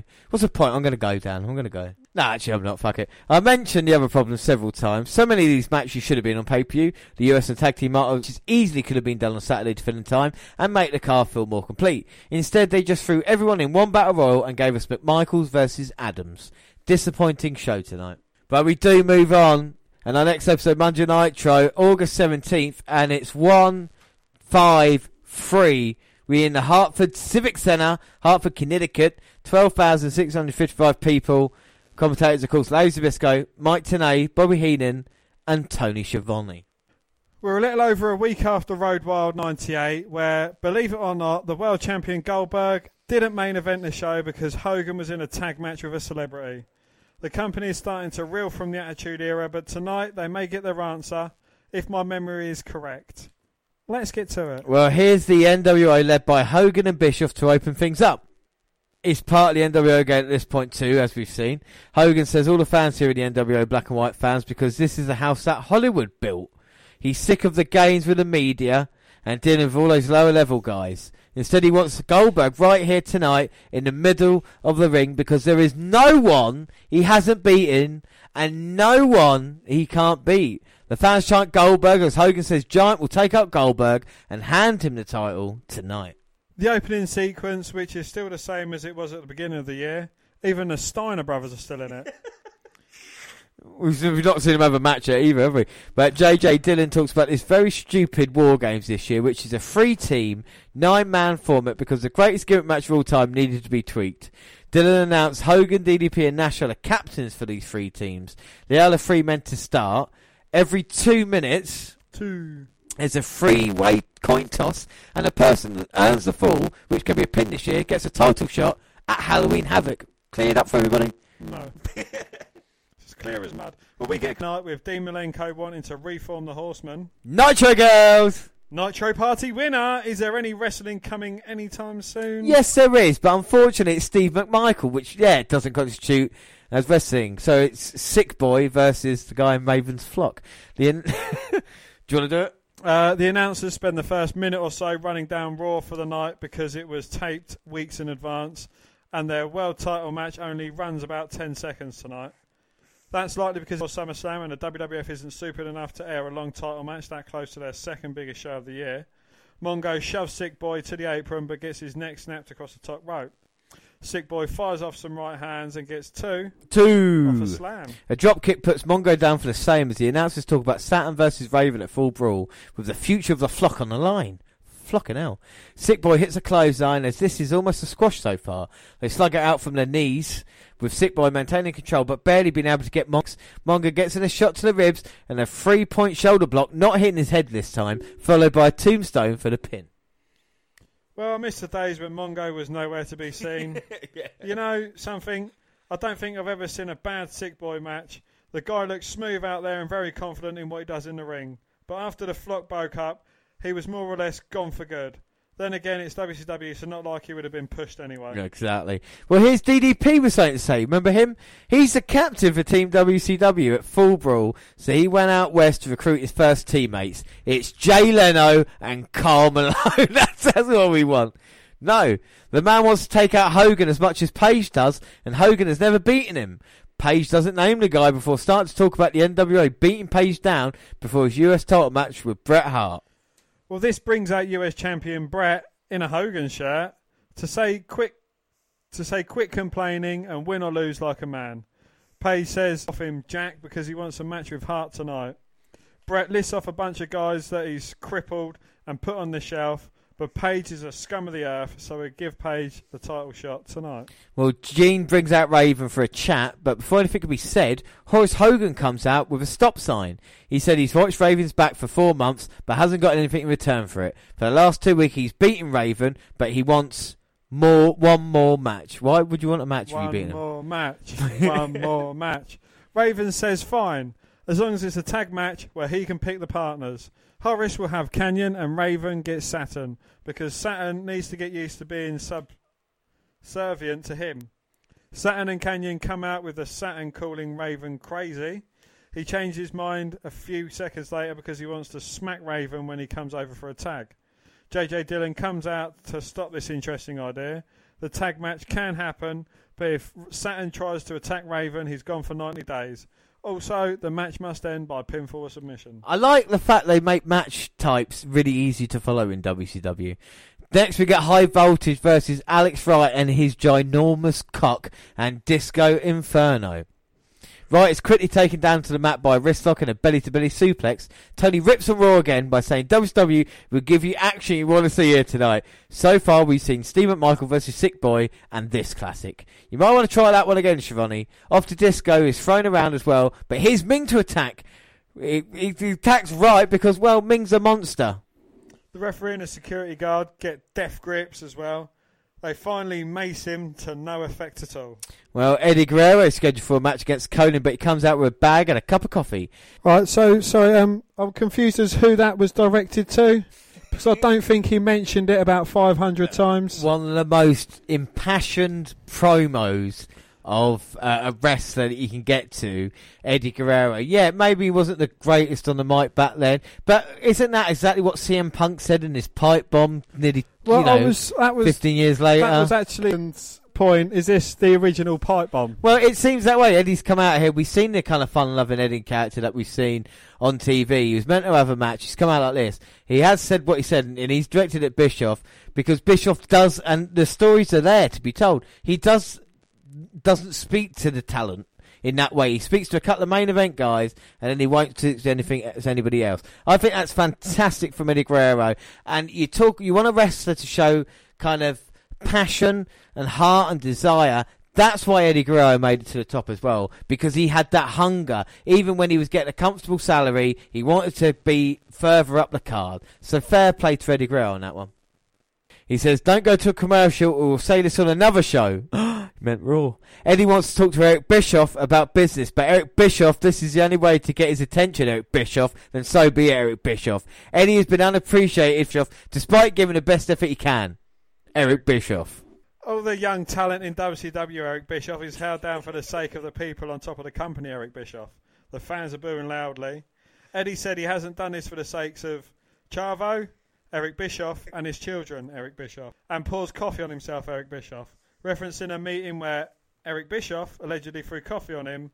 In his book, Eddie said that it was actually Eric accidentally spilling the coffee on a table and it landed on Eddie. This would eventually lead to the LWO, Eric Bischoff. I'm sure we'll get Eddie versus Conan later, though, because WCW would never bait and switch us like that other company that WCW has spent the first hour running down. I don't think they will. No, they won't. Hour 2 begins and it's Eric Bischoff, Canyon, Horace versus Saturn and Raven. Raven and Saturn get in an argument full of Bell but agree to get inside. Saturn and Canyon get things going, but Raven tags himself in, triggering another brawl. The tag doesn't count for some reason, so Canyon tries a fisherman suplex on Saturn, only to get caught in a belly-to-belly suplex. Off to Horace, who catches Saturn in a bad-looking flapjack, giving Canyon a 2. Canyon stomps away in the corner and gets 2 off a backbreaker. 2. In a surprise, Raven crutches Canyon on the top to save Saturn as the Raw bashing continues. Raven comes in and rolls some Russian leg sweeps on Canyon but doesn't cover. Back to Saturn for some kicks in the corner before Raven brings in a chair. Well, Canyon is set in the middle rope and Raven loads up a diamond cut onto the chair. Tony says, look like a bulldog or a DDT. So not only does he brag about how amazing WWE's main event will be, but he doesn't recognise the most over move in the company for the last year and a half. But Canyon shoves Raven into the chair instead. Off to Horace, who's only here to beat up Raven. A power slam gets 2 for Hollywood Hogan's nephew as Saturn makes a save. Everything breaks down and Saturn and Raven are thrown into each other. There's both guys in the corner and Saturn does a Sting falling low blow spot. A powerbomb / neckbreaker combo gets 2 on Saturn and Canyon spikes him down with a reverse electric chair, meaning Saturn was dropped face first off Canyon's shoulders. Horace brings in the stop sign but blasts Canyon by mistake, allowing Saturn to hit a Death Valley driver on Horace for the pin. Well, this was a better match than I was expecting, though more dissension between Raven and Saturn would have helped a bit. Canyon continues to be solid in the ring with a bunch of nifty moves, but Horace on the other hand was his generic big man. Still though, good stuff here. The Flock comes in post-match and Raven DDTs Saturn. He tells the Flock to get Saturn up, but Kidman pulls Raven off him, earning a DDT of his own. Horace gets a DDT as well. Loads of DDTs. Well, here's the NWO Black and Red, the Wolfpac with something to say. The Wolfpac, of course, is Nash, Sting looking like a lobster in red paint, Luger and Savage, injured at the moment. Fuck Conan. They're the core end formed a few months ago, because there's one thing missing in WCW, it was a face NWO team. Sting talks about War Games coming up and how much he'd love to be involved. Conan does his usual shtick, before Nash talks about how great it is to be in Connecticut. If you're not part of the Wolfpac, prepare to be hunted by the pack. And that's it. And up next we got Scott Norton versus Scott Putski. Scott? Nothing to do with you. I want Scott Putski to join the Wolfpac and he'd be Scott Paxki. No. Well, Putski's wearing a long coat that makes him look like a pirate. Arr! Norton chops him in the corner to start. Putski comes back with a neck breaker. A Vincent distraction lets Norton snap off a power slam and a power bomb. Ends Putski in less than a minute. Wow. Well, here's the black and white with something else to say. Hogan loves the new War Games rules because he can take all the garbage out at one time. Nash is a turncoat and Page is a creep who doesn't follow the rules. Bischoff is the boss around here and the man that brings in the new talent, even though there's no one Page could bring in that Hogan can't handle. There go the lights, and it's the time for the reveal of DDP's surprise partner. Who's it going to be? He's doing the warrior motion. Surely it can't be. Don't call me Shirley, but it looks like the Renegade is back. He's one of my favourite wrestlers. The crowd fucking crazy for it. Hogan's mouth is agog. Oh, I haven't seen this man in 2 years. It's the Warrior. Don't call him Ultimate because WWF own the gimmick. Wow. Well, a voiceover guy says something about destruction and someone walks out, but we can't see who it is. Lights come up and it's the Ultimate Warrior, just called the Warrior here. Hogan immediately panics because he thought Warrior was dead. A loud Warrior chant comes up as Warrior asks who holds the power now. Warrior stands there for a while before saying people anticipated his arrival. Hogan offers him the NWO shirt off his back, but Warrior says it doesn't smell good. Warrior talks about how wrestling has tried to recreate something which is recreatable with Hogan at the figurehead. Those sort of things are irreplaceable, and Hogan must realise that right now. The Warrior pauses for about 30 seconds after each sentence. The fans chant that Hogan sucks, but Warrior wants to tell him something he doesn't know. Warrior talks about history, teaching us things, but Hogan has misplaced pieces of his history. He mentions that Hogan never beat the Warrior, which brings up an interesting point. Yeah. Well, on Warrior's WWE DVD, Hogan said this was an ultimate no-no. Why? Some of the biggest matches of all time, including the most watched match in American history, have been rematches. Let's say Warrior lost the match. Also, remember that Page brought it up earlier in the show and flat out said it instead of implying it like the Warrior did.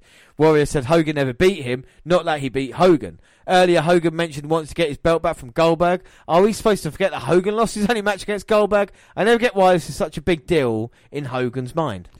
Anyway, Warrior says he's defeated the undefeatable and conquered the unconquerable. Because while Hogan was great, Warrior was ultimate. Good call. While talking for about 10 minutes, Warrior introduces himself to Disciple, saying that he must be Hogan's barber. You got it? I believe it's the first actual confirmation that it's Brutus Beefcake.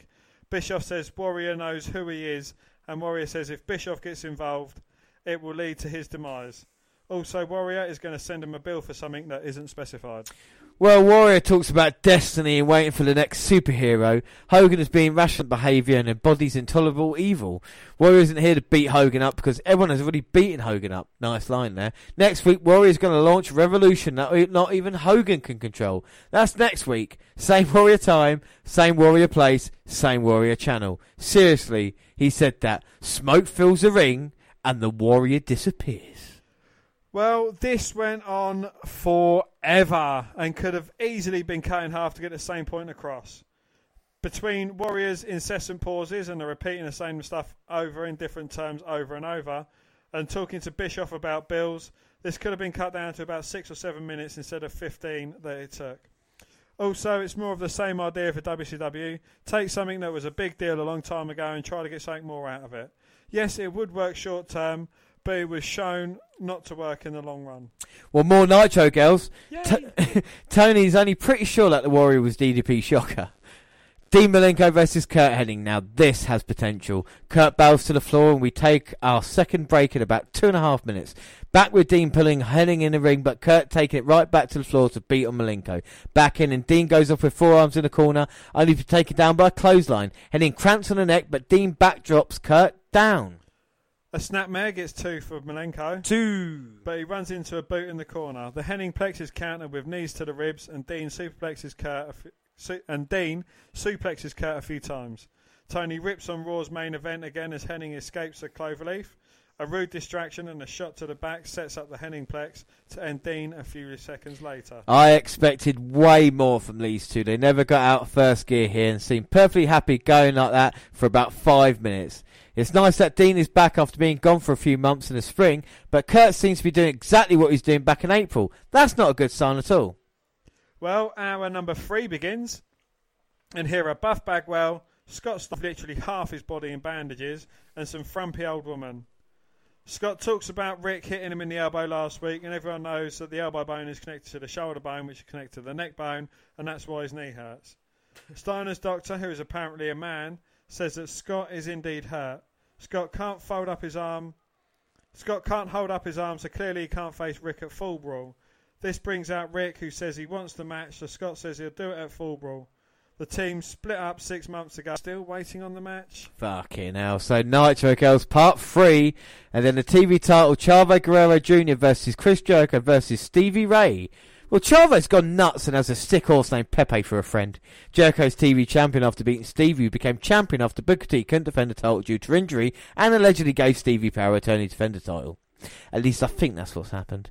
Anyway, the announcers don't stand entirely sure. One fall to a finish here with Jericho throwing Chavo into Stevie to start. Jericho bows out to the floor, so Stevie throws Guerrero on top of him in a nice power display. Chavo comes back in with a high cross body for 2 on Stevie, but now Jericho wants to hook up with Guerrero. A running forearm and a middle rope bulldog gets 2. from the champion, but now Ray leaves Chavo in the air again, only to have Jericho break it up for 2. Ray takes them both down with a double clothesline, but the smaller guys come back with a double suplex. Well, Chris and Chavo hit a double missile dropkick from the same, but Jericho breaks up Guerrero's cover on Ray. Ray runs over the referee. Yeah, got it. Ray runs over the referee, but knocks Jericho out with a blackjack. Guerrero puts a sleep on Stevie Ray, but here's Giant to chokeslam Stevie, which apparently is what gave Jericho the title in the first place. Is Jericho and the Giant in cahoots?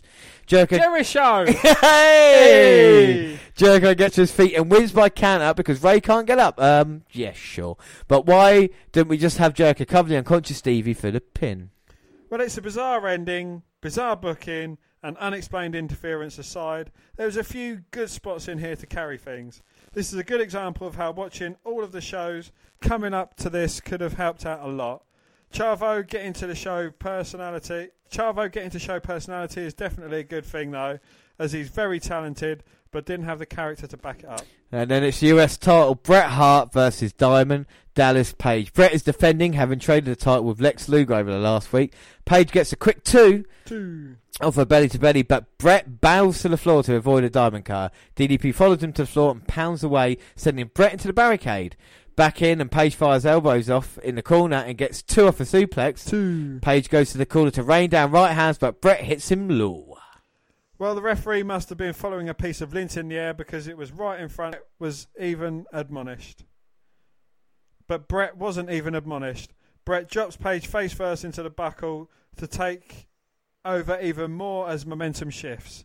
Hart rakes the eyes across the rope a la Arn Anderson, but Page grabs a quick small package for 2. We hit the 5 moves of doom with the elbow getting 2. A hard whip into the corner. A hard whip into the corner puts Page down again, and a good look at 2 on Page. Well, DDP pops right back up and pounds away on Bret in the corner before taking him down with a discus lariat. A top rope clothesline gets a near fall on the champion, and the pancake gets the same. The referee gets pumped, and Bret pulls out a foreign object to blast Page in the head. Then, in a bizarre moment, for some reason, he puts the object in Page's tights and drags Page on top of himself, but kicks out at 2. The sharpshooter goes on. Page slaps them out on 3 separate occasions, as in 3 sets of taps, and shakes his head up and down, but the referee does nothing at all. Page grabs the rope for a break and grabs a diamond cutter out of nowhere. The referee does his job for the first time all match by noticing Bret's foot being under the rope. Bret claims that Page hit him with something, so the referee checks him, only to find the object for the DQ. We ignore that the referee had a completely unobstructed view for the last several minutes and would have seen Page hit Hart or put it back in his tights. It was a good match here, but the strange booking brought it down. The ending makes sense, but given the setup, I get that Bret put the object there as a safety net, but why not just pin Page when he was knocked out? Also, there were way too many instances here with the referee coming off like an idiot. These two had good chemistry together, but I don't remember a match between them not being overbooked. Well, more Nitro girls, this time with the WWE versions of the Wrestling Buddies. And here is the main event. It is the WCW World Title, Goldberg versus the Giant. Well, Tony bashes Raw again, saying they're going to give fans what they advertise, unlike their competitors. Giant has the cypher with him, and Goldberg's music hits, and the fake chants pipe in. Let's see if we can notice it here. Buffer introduced Goldberg as a unified WCW NWO World Champion. And he's coming from backstage. Surrounded by security, James. But they're not for Goldberg protection. They're for everyone else's protection. Ooh. I don't think the Goldberg chants was piped in. I think that was actually part of his theme tune. What, you think they're... Yeah. There we go with the fireworks. And he gets completely blacked out, so I like that. So he's 1-3-1-0 at this moment in time. Going to get the Giant. It's getting there, isn't it? Closer and closer. Well, one thing is, he is loved by the fans. Coming a week after spearing Kevin Nash. Is that going to come into play at War Games coming up? Of course, that will be our next pay-per-view, WCW, after SummerSlam, of course, in September, WCW Full Brawl. Oh my God, the match started already. The Giant attacking Goldberg early on. Yeah, with the big right hands. This must be the best strategy to start off with, to just try and beat down Goldberg, but Goldberg fighting out the corner. Well, try as you might, you won't get that far. There's Goldberg fighting back, but the power of the Giant. That was nice, and now a slam, spine tingling, We're going to see a choke slam. No. Goldberg straight back up, kick to the midsection. Oh. Slam. And look at the power of Goldberg. But the Giant, to his credit, up quite quickly. I said, I'm not going to be worried about that. Well, if they went crazy for the Ultimate Warrior earlier, then they should lose their shit for Goldberg. Do you know what I mean? Like, even though there's a sign that says I hate Goldberg, but still. I think it's just a smark. Collar and elbow tie up, and Giant wins a power exchange there. Knees to the midsection, a few clubbing blows to the back. Kicks to the chest. Sends Goldberg into the corner, and three big knees to the ribs. We don't know how much Goldberg can take. Oh, yeah, he's won 131 matches, but they've not lasted long. So we don't have much punishment. You know, it might be 5 moves he could take, and that would be him done, but he's only ever taken 4. So this is... Well, a Giant side Russian leg sweep. But Goldberg back up to one knee already. A big headbutt rocks him to the corner. And now Goldberg trying to fight out. I think the headbutt's woken him up. No, put him back to sleep again. I'll tell you one thing about the Giant. He has put on a little bit of weight this year, hasn't he? You know, 1998. He's not as lean as he once was, because he throws Goldberg to the outside. A bit of help from Disciple on the outside, but Goldberg blocks his punch attempt and just knocks him bandy. And now even in front of the referee, the Disciple still goes to try and hit him. Look. Yeah, he is hitting him. Well, he just broke his sunglasses and there's still... Oh, there we go. Giant picks up Goldberg. Oh, Goldberg with a backslide, though, sending Giant into the ring post. But the Giant has not been... He's stunned, but he's not hurt at the moment as he slowly crawls into the ring. And another huge headbutt by the Giant, and now he's going to bring Goldberg in. Takes his Goldberg into the ring the hard way. But Goldberg, again, he's up to one knee. What is this? Shaking it off. What is he made of? Here comes Goldberg.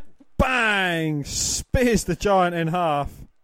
Oh, but the Disciple from behind causing a disqualification. Oh, so if it happens outside of the ring, it doesn't count.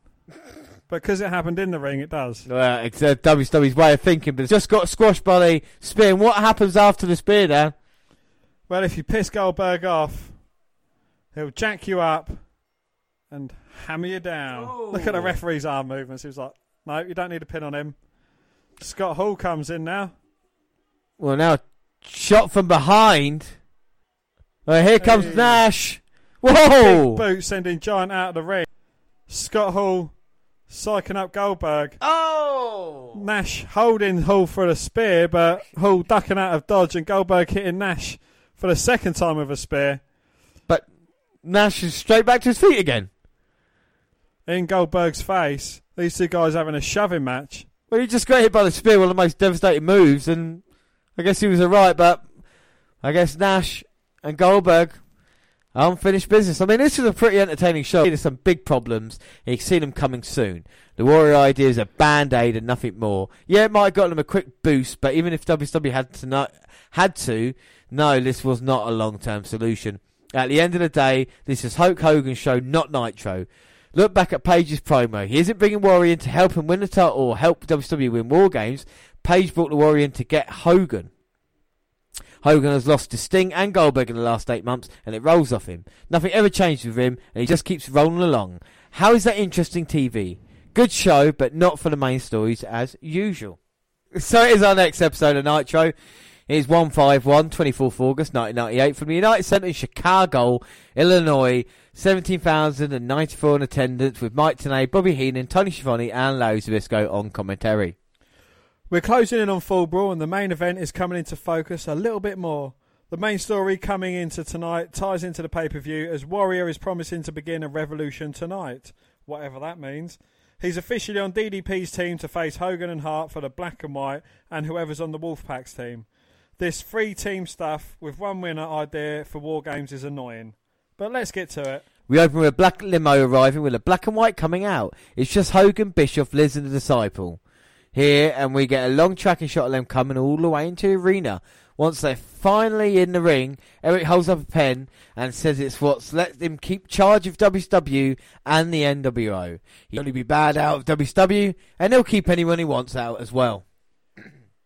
Hogan takes the mic and talks about how he owns the world of wrestling and is more powerful than anyone. He can't wait to get in the ring at War Games and take everyone out one by one. Hogan promises to take the title back from Goldberg for a while, and that's the shortest opening segment in a long time. And then we get the opening titles, and then it's Mike Enos versus Wrath. Enos fires in some knees in the corner, but Wrath shrugs him off and chops away in the corner. They head outside with Enos being sent into the barricade and chopped even more. Wrath throws him back inside for a slingshot clothesline for 2. But Enos comes back with a power slam for the same. Mike shoulders him into the corner but misses a second attempt. Wrath's meltdown, pump handle power slam is good for the pin in a short match. We'll be looking at part of the Warriors speech last week, leading into the announcers talking about War Games. The Nitro girls dance in the crowd. We get a Nitro Party winner. And it is our next match, which is Kaz Hayashi versus Dean Malenko. Well, the announcers immediately start talking about the Horsemen, despite most of the team losing almost every major match. Major match. They've had in the last few weeks.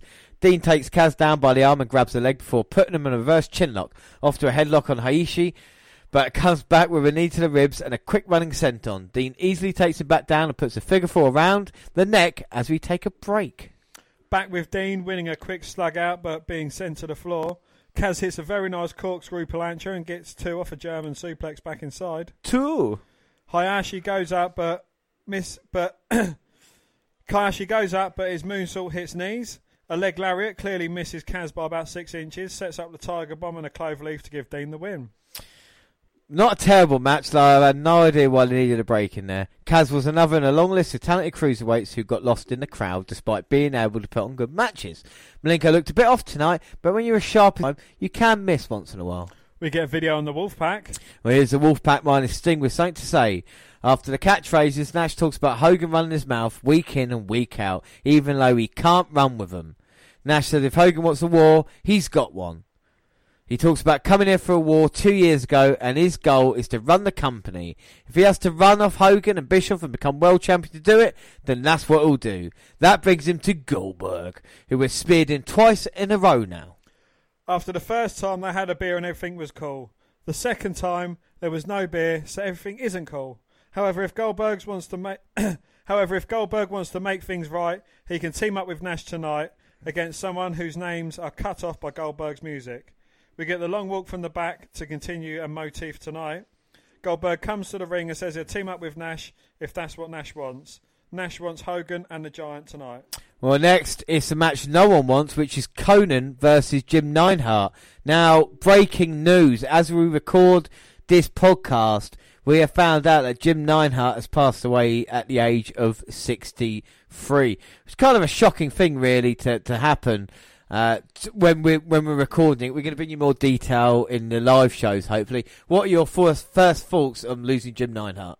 Well, you know, it is after what's happened a week or two ago. You know, we've lost a few good wrestlers, and it seems to be either on WCW or WWE. You know, it's like we've lost Vader, we've lost Neidhart, so, you know, it's should we start watching TNA and see if any of them old favourites die? What's the problem, though? It's only 20 years. It's not that long ago, you know. I mean, when you consider people from our childhood shouldn't be dying already. And like we talk about Jim Neidhart, a lot of problems, and we'll bring that to light as well. Don't worry about that. But back to this awful match. Conan went to the back during the break and comes out again for reasons I don't understand.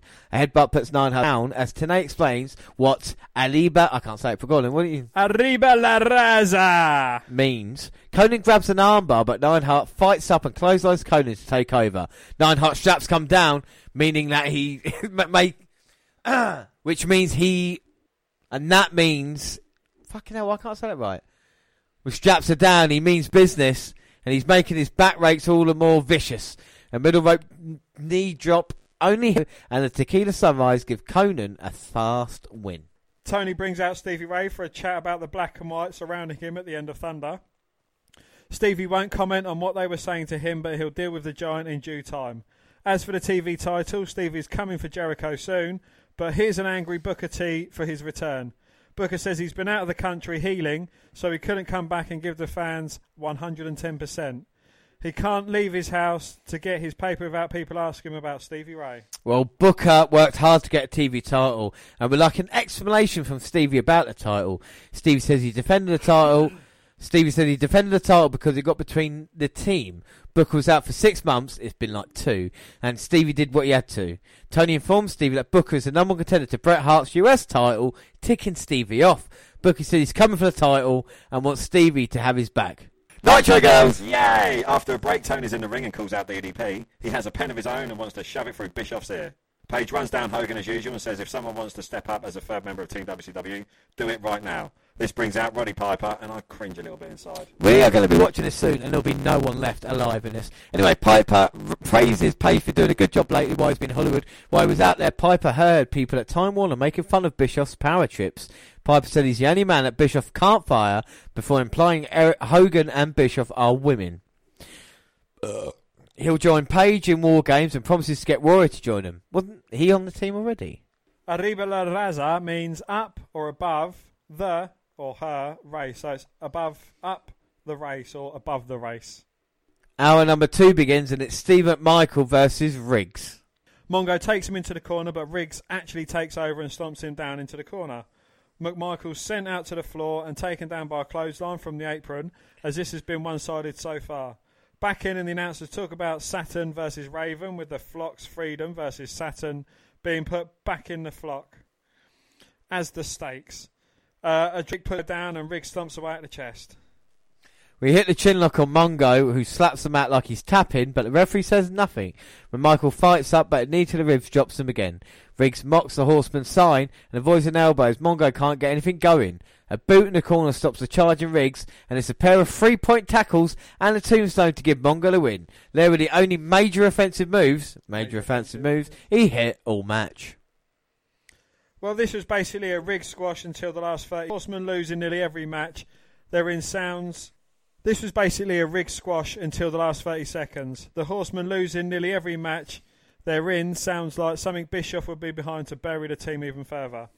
Because why would he care if the fans keep chanting for Flair?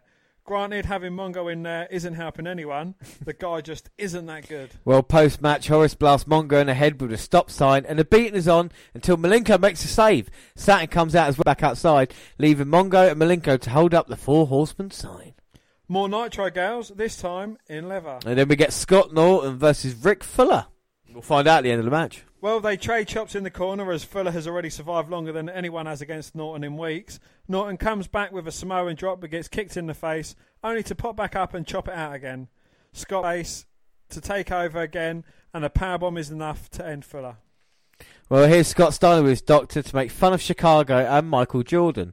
The doctor says Steiner can't wrestle tonight, but Scott wants Rick out here right now. This, of course, brings out Buff Bagwell just as Rick, as the crowd can be heard groaning. Scott offers a doggy treat to get out of the fight, causing Buff to roll over and play dead for the pin. So, so someone's offering dog treats to throw the match on Nitro, and on Raw we've got people offering hose to throw the match. So, you know, apples and oranges and all that. But at least it's for Godfather it's a host to avoid the match as opposed to a horrible segment involving Scott making fun of Rick again, you know. Anyway, next match is Lex Luger versus Bryan Adams. They finally lock up after about a minute of stalling before taking their time with some lockups. Luger grabs a headbands Bischoff for reasons of general weaselness. Luger sends Adams to the floor with some posing as the stalling continues. Back in, and Luger hip tosses Adams down, but Vincent distraction lets Bryan get in a right hand to take over. Luger is kicked to the floor and sent into the steps for 2. Before it's off to a head scissor choke from Adams. Well, back up, and Luger is whipped into the corner but comes back with right hands to a big reaction. Not that it matters though, as Adams suplexes him down and puts on a nerve hold. Another comeback is thwarted by a gorilla press gutbuster for 2. But Adam misses a knee drop. The clothesline of forearms are good for 2. Followed by a power slam and a torture rack for the submission. Slightly better than the previous match, but that's mainly because the fans were more into the hometown Luger. The match was again as close to a squash until the comeback at the end, which doesn't make for the most interesting of match in the world. Adams getting this high of a spot on the card continues to astound me. And more clips of Warrior from last week. And here's Warrior to talk about how the revolution that starts tonight. He talks about emulating the best in any field, such as when he emulated Hogan as champion. Warrior rants about Hogan selling out to mediocrity and self-pity, which is the most coherent thing he said in a long time. He does get in a good line by saying Hogan went from being 1 in a million to being one of the millions.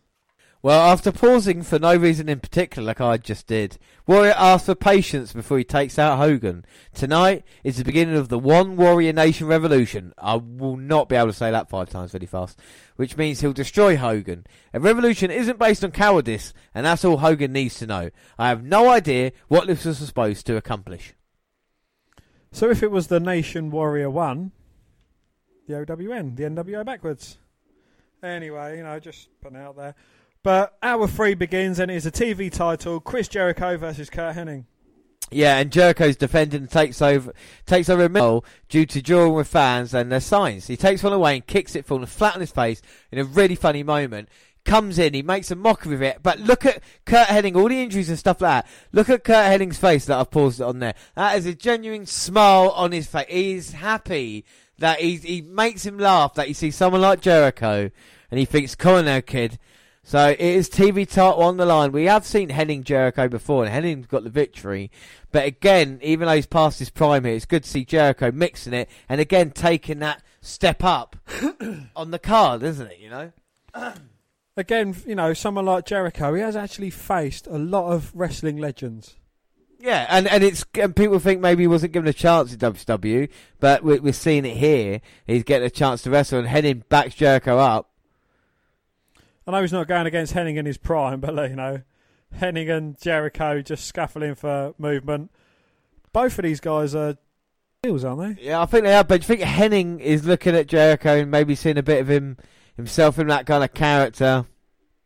And his cockiness. Exactly, that kind of the younger talent. Maybe Hennig's going to help him out a little bit. And Hennig goes to the go behind. Now Jericho and Hennig just trying to trade. Switch, yeah. There's a massive Jericho sign in the crowd as well, so he's getting followers. Well, Jericho-holics. I'm definitely a Jericho-holic. Yeah, I really appreciate his stuff, especially back now as well. Now, even the tights with the 1004 holes in it, still mocking Dean Malenko. It's just the kind of way he is. You may argue he's not serious, but I think he can be serious sometimes, like we just saw then. Between these two guys, they're both pulling each other's hair. Then neither of them do a clean break. I mean, Hennig slaps Jericho, and Jericho slaps him back. But now, Kurt's unleashing like a flurry of offense on Jericho, knocking him back to the corner.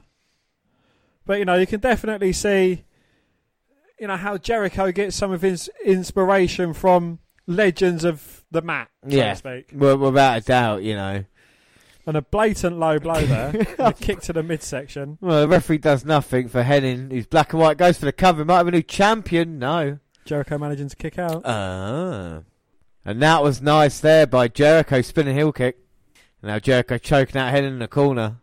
But Hennig catches the leg. Oh, a leg whip. That's wrong. That's like it hurt. And Hennig throws Jericho to the mat on the outside. Hennig with a hard chop, and Jericho responds. Both men going out on the outside. Jericho works the leg. And now, that's a classic Curt Hennig, that is. Spin around on the top rope. You would say Michael Cole vintage. And now, talk about vintage. Michael Cole? Jericho there with the, rather than the second rope springboard, does the top rope drop kick off the apron. Yeah, Michael Cole, remember when he used to go face saying vintage? Vintage Randy Orton. Well, Randy Orton is vintage. Yeah, for dropping penises in people. And now Jericho ripping Hennig reverses. Jericho comes off of a lovely drop kick, knocking Curt down. Free Ric Flair sign as Jericho hits a nice suplex. And there you go, taunting away at the cover. Hennig kicks out too. Well, I said kick out twice. Hennig kicks out.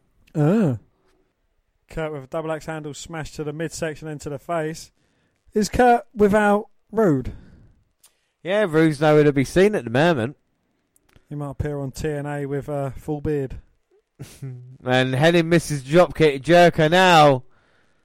He's going to look to end it. Nah, too close to the ropes. Hennig gets his hand out. Jericho thinks he's won it. Well, he had the line table in for about 2 seconds and thinks he got the job done. Double axe smash from behind by Hennig. And now he's going to go for the Hennig plex. Jericho fighting it though, hooking the leg, roll him up. 1. Oh. Only getting a 2 count. 2. Check out with a big right hand. Curt responds in kind. How do you see guys just having a slugfest in the middle of the ring? This has been quite a good match, actually. Jericho with a chop gets stopped. Kurt with a kick to the midsection. Jericho tries responding with a chop. It gets blocked, and Kurt goes punching to the face. What's the referee saying? No, there's a bell ringing there. I don't know if maybe the referee can't control it and it disqualifies him. And Hennig now kicking away at Jericho. And now here comes the Giant. And of course, he's part of the black and white. He don't look very happy. Poor Jericho, he's going to get beaten down. Yeah. Why does he grab Kurt by the throat? Shoves him to the mat. Jericho ducks out and dodges as quickly as he can. It's Jericho. Well, he saves Jericho. I mean, he's been helping Jericho out these past couple of weeks. He has indeed. Well, Henning's not happy, but I guess the Giant's got his reason. I bet he says There's to a Hennig, Giant pissed off saying, look, I'm the only man that can have my singlet on one strap, not you. Oh, he's either saying that or like, hey, in 15 years I have to tag with him. Do you know that? Leave my partner alone. Of course, Hennig no longer with us either, so... I'm going to beat your son up in a few years. yeah. The tag team champion at the moment of recording, we should say. Yes. The B team. Well, anyway, after this, we get more Nitro girls. Yay! Booker T asked Stevie to have his back tonight, but Stevie sounds mad for some reason. And then the US title is Bret Hart versus Booker T. Well, Bret is defending. Before the match, Bret grabs a mic and says he's tired of being told he used to be a nice guy. The fans are the ones that have corrupted the heroes, which is why Bret went to the one man he could trust, Hulk Hogan. However, there's a problem in the form of Sting. Bret says Sting is his buddy, so how can he pick between Sting and Hogan? The fans are to blame for his problems, though. Well, Booker's music plays, but he never shows up. We go to a break and come back to see Stevie standing over a fallen Booker and saying Booker and JJ Dillon turned their backs on him. Stevie comes into the arena to take Booker's place, but yells at Bret instead of fighting him. Bret denies having anything to do with the attack as the NWO come out with a shirt. Bret says there's no reason for Stevie to take his frustration out on him before offering Stevie a spot on the team. Since Stevie's a mid-card guy who's starting to get some traction, he accepts. And that's how we get Stevie Ray in the NWO. Lovely. You bastards. So it is Hollywood Hogan and the Giant versus Goldberg and Kevin Nash. Yeah, and after about 5 minutes of entries, we finally get down to Nash versus Giant. But the fans are all over Hogan. And I tell you something, probably one of the first times I'm going to say this. It's a main event I'm actually interested in seeing. Because the Goldberg-Nash thing that we've seen, yeah, of course it's been a kind of poor man's Undertaker Austin. But I'm still interested to see if those two get it on, if they're going to be friends. And with Hogan as well, on the other side with the Giant, you want to see, it's quite a good babyface team, isn't it? Nash and Goldberg. What are your thoughts on them? Yes, it's... You got the two big guys, you got the heeliest of heels, you got the faciest of faces. What's not to like? That's the thing. And do you think Nash and Goldberg are the top two babyfaces on Nitro? Oh, I don't know, because you got the likes of DDP. I think they're the two highest babyfaces on the card. Yeah, I think this is the way they're going with that, isn't it? With Nash and Goldberg, but someone like DDP is known as the People's Champion as well. I mean, that's how much, or how big their roster is as well. When you look at it, how many number one good guys they could have. I mean, even Bret Hart doing his stupid things at the moment could be his face. And here we go now with a Giant and Nash. Let's not forget what Nash did to the Giant back in January, nearly breaking his neck. But Nash saying, I've got speed over you, big guy. Hogan's telling him to break him in half. Well, Nash is not intimidated. Well, he's got a Goldberg in his corner. And now the Giant, looking for a test of strength. Nash squares up to him, goes to grab the hand, but he gets hit with a couple of headbutts, sent back into the corner. Irish whip sends him to the opposite corner, followed closely by a big Giant. And a kick to the chest knocks Nash down. And now here comes the Giant off the ropes. Big elbow. Oh, but Nash rolls out of the way just in time. If I had Goldberg as my tag team partner, the plan of the match would be tagging Goldberg. Yeah. That would be, Well, it's basically like Nash is Enzo Amore and Goldberg is Big Cass. Yeah, or Nash is Nicholas and Goldberg is Braun Strowman. Yeah. Remember Nicholas everybody? Yeah, WrestleMania.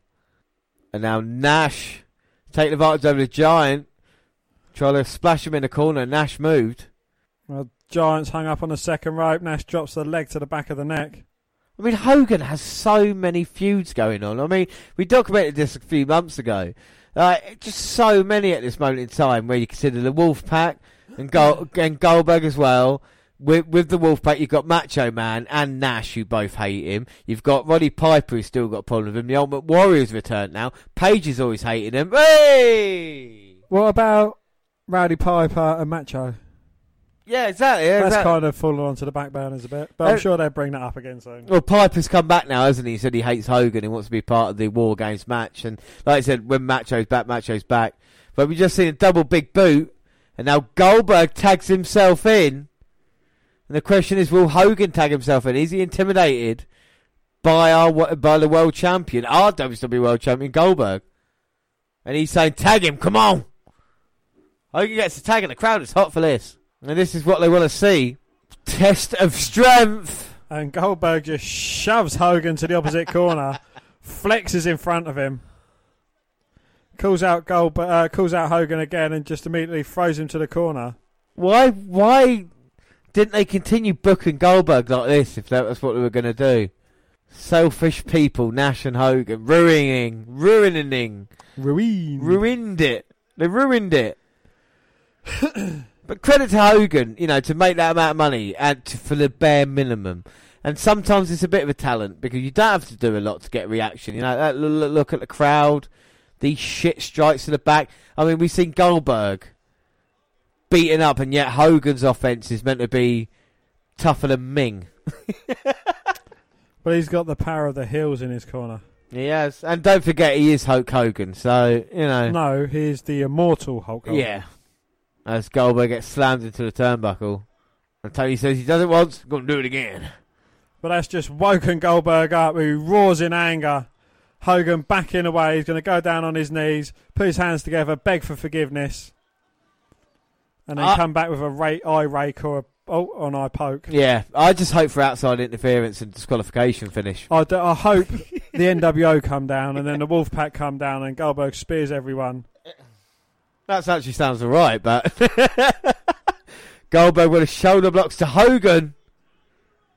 Once, twice, 3 times a lady, but as he went for fourth, the disciple from behind, Big Sexy goes to chase him down. Now the Giant's chasing Big Sexy, and we've got a going around the ring. Whilst in the ring, Hogan has taken over on Goldberg, and the Giant's protecting the disciple. And now it's Kurt Hennig out here, and he's attacking Kevin Nash in front of the referee, but he's not disqualifying him. Wait on a minute, next to the Giant, who Giant threw him down earlier, so obviously they've sorted things out now, because Hennig's not made a move. And now he's in. Hey! Beats up Goldberg. This is disqualification finish. Disciple in as well. Trash and rubbish getting in because this is the match we're quite interested in. And now Big Sexy in clearing the house. It's only 4-on-2 though. NWO haven't got enough men. Oh wow, now they've got Alex Luger unloading on Hennig. In the ring as well. Goldberg fights out of Hogan and Disciple, but only for a second. Nash fight still 4-on-3. Wait for somebody else. Conan. When you're in doubt, get Conan out. Yes! K-Dog to even the numbers. No! No one wanted K-Dog. Henning's clubbing away at the back of Goldberg. Goldberg just turns around and says, "You dizzy blood." Bye, K-Dog. Goldberg headbutting Hennig. The referee has no control of this whatsoever. Well, one referee, 8 guys. Sounds like fun. Sounds like a video I watched, yeah. Here comes Goldberg! Spear! So you just hit the spear on Kurt Hennig, and what happens next? Well, James, even though it's not a match, It's not. he's going to jack him up. Yep. He's going to hammer him down Yep. and go for the cover. Here we go, ready? Jacks him up. hammers him down, goes for the cover. What? What? What? What? So Hennig asked to be involved in this match so he can get pinned like that? So it was Goldberg and Nash versus Hollywood Hogan and the Giant. Hennig comes down, interferes, And takes the pin. yeah, Even though it was already booked as a disqualification. I really don't understand that. But now, Nash has just accidentally kicked Goldberg in the head. He got taken out of the ring by Hogan. So we're left with the Giant and Goldberg. Oh, no. Hollywood's made his way back in. The Giants just eliminated Gumball. Oh. And now the Warrior, DDP, and Rowdy Roddy Piper. So the three men that are going to be in War Games. All three men have got a problem with Hogan as well. And Warrior wanted to hit Hogan. Piper got in there first. Hennig's back in now. Warrior's forgotten how to punch. And the One Warrior Nation clearing the ring. The fucking fans are lapping this up, though. Well, it is a revolution here tonight. WCW actually come out on top for once. What? No. Oh, my giddy aunt. Well, there we go. I mean, that was... Fucking hell, I think the ring would implode if it was Warrior against Goldberg. I mean, like, just the two most intense wrestlers ever. Yeah. Why did we never see that? Look at Goldberg looking on. But with War Games coming up, it actually makes a little bit of sense, to be fair. Right. Goldberg wants Nash. And Conan's like, leave it, blood. It's not worth it. Arriba la raza, all day, every day. Orale. Think they should both team up on Conan. So Goldberg wants Nash. Good build up to War Games, though, I suppose, because we know what the WCW team will be. Make Goldberg look a little bit weak, a little bit like he's not the number one guy in the picture going forward, if you know what I mean. That's just my How thoughts. can anyone be the number one guy in WCW if Hogan and Nash are about? Yeah, that's true. Well, the Warrior looked alright there. Unfortunately, at some point, he has to actually wrestle, and it's all going to come down. Anyway, less bad show than usual, but all the nonsense early on, that brings down a not bad last hour. And speaking of last, we're moving on to our last episode, Nitro. It is Monday Nitro, episode 155, August 31st, 1998, from Miami, Florida. 12,481 people with Larry Zbyszko, Bobby Heenan, Tony Schiavone, and Mike Tenay on commentary. You called the 151 from the script. It was 154 last week. We're still getting ready for War Games, and even though Team WCW looked to be in place last Monday, DDP suggested that Piper wasn't officially part of the team. This past week on Thunder... there was no point, full stop in there. DDP suggested that Piper wasn't officially part of the team this past week on Thunder. Other than that, we get to find out more about the Warriors' Revolution, which is likely to get very stupid in a hurry. Let's get to it. Yay. Well, here are Hogan and Bischoff to get us going. Bischoff thanks the fans for their money tonight before talking about the pen being powerful. Because of the pen, Eddie Guerrero has to wrestle tonight in pen, and Ultimate Warrior won't be in the ring. Hogan talks about how War Games will be proof of the NWA's power and adds Stevie Ray to the team along with himself and Brett. You have Giant on your side and you pick Stevie fucking Ray. The fans chant for Goldberg as Hogan moves on to Warrior. He'll get his revenge after 8 years and then take the title back from Goldberg. Actually, Hogan doesn't even want to wait for Warrior, so get out here right now. The lights go out and Warrior appears to the middle of the road, rock music, before a song that sounds very similar to Warrior's WWF theme. Hogan says the fire represents the fear in Warrior's eyes because the NWO is at ringside. The lights go out again and the ring fills up with smoke. They come back on and the Warrior is gone, leaving the NWO confused. We get the Warrior symbol in the sky before going to the opening sequence. Well, we get Hogan Hart versus Sting and Luger tonight. And then we get a video of Goldberg at the Florida Marlins Stadium hanging out with Mark McGuire. For those of you unfamiliar, McGuire was chasing the single-season home run record in 1998 and was quite possibly the biggest thing in America at that point. Well, we get Raph versus Jim Powers, and Raph chops away in the corner and shrugs off forearms from Powers. Powerful shots to the chest have Jim in trouble and choking ensues. Jim comes back with some right hands in the corner with the fans trying to count along, but Raf keeps shoving him off to restart the count. An atomic drop by Raf seems to blow out Power's knee, so it's the meltdown for the pin. Raf looked good out there as he ran over Powers like he wasn't even there. The meltdown is a good move for a guy that's strong with a snap looking very impressive. This was Powers' last match in WCW, and I don't think anybody missed him. Shame to go out with a knee injury like I think was legit. Nitro girls at the announcer's desk. Oakland and some Nitro girls are at the Nitro Party Grand Prize winner in Ohio. Norman Smiley versus Scott Norton. Well, Norton immediately headbutts him into the corner. As soon as he chops set up a power slam for two. As Norton pulls him out, he does the same off the shoulder breaker for a powerbomb of Norman in. The lights go out after the match and the Warrior is seen in the rafters. Oh. Much like Sting. Yeah, exactly. So he's taking his gimmick. Well, Saturn carries Lodi's bags into the arena due to losing a match on Thunder. The servitude lasts until full. Saturn says he has to do this because he lives by a code of honour as a former Army Ranger. Here's the Wolfpac again, minus Sting, with something to say. Nash and Conan do their catchphrases before Luger, with a goatee, says Sting is on his way to the arena for their tag match tonight. Nash says that unlike the Black and White, they have no leader. He announces the Wolfpac's team for War Games. And to no surprise, it's Sting, Luger, and Nash. Yeah, fuck Conan. This brings out that brings Nash to last week when DDP and Piper got involved in Wolfpac business.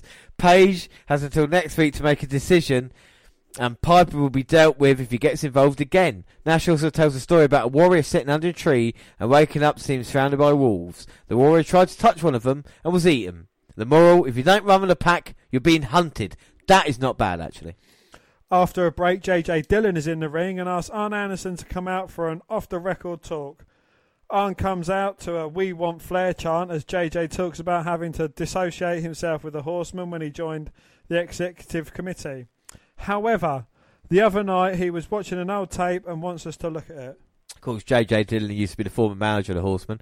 We see an old promo for Arn Anderson talking about all the talent coming into the Mid-Atlantic area. Lots of people wanted to come here, and it's been because of Gene and Ollie Anderson. Well, now, the greatest Anderson of all time is here. He's looking for guys like Dusty Rhodes, baby, Ricky Steamboat, and Magnum T.A. because he does it better than anyone else. That was probably from 1984.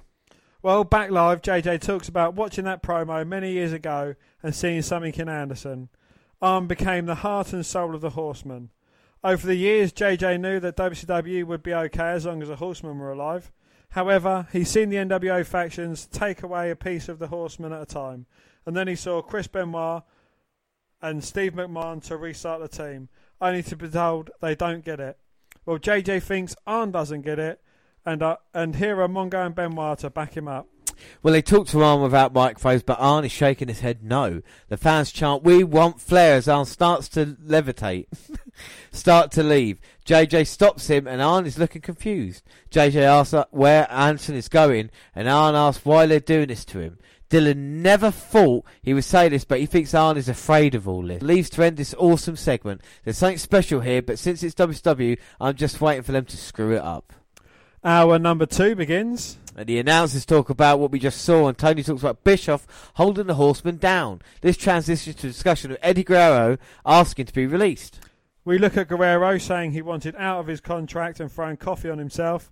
Bischoff is holding Eddie to his contract, though. And we get Eddie Guerrero versus Brian Adams. Before the match, we get the Warrior signal again, much like the Bat signal. Seen in the rafters, much like Sting. Eddie lounges on the top rope for the bell and then lays down on the mat. Adams won't cover, so Eddie gets on his knees and asks Adams to hit him. Brian towers over him even when Eddie's on his feet. Adams pullbacks to hit him a few times, but then throws him into the corner for some right hands. Guerrero isn't fighting back at all. A hip toss put Eddie's down, and he lays there to be pinned. Adam puts his foot on Eddie's chest for the easy pin. This is storyline advancement. Well, post-match, Eddie says Bischoff may have the power, but he's not going to be able to sue Eddie like he has other people. We look at Ernest Miller's turning heel on Thunder. And it is the Cat versus Riggs.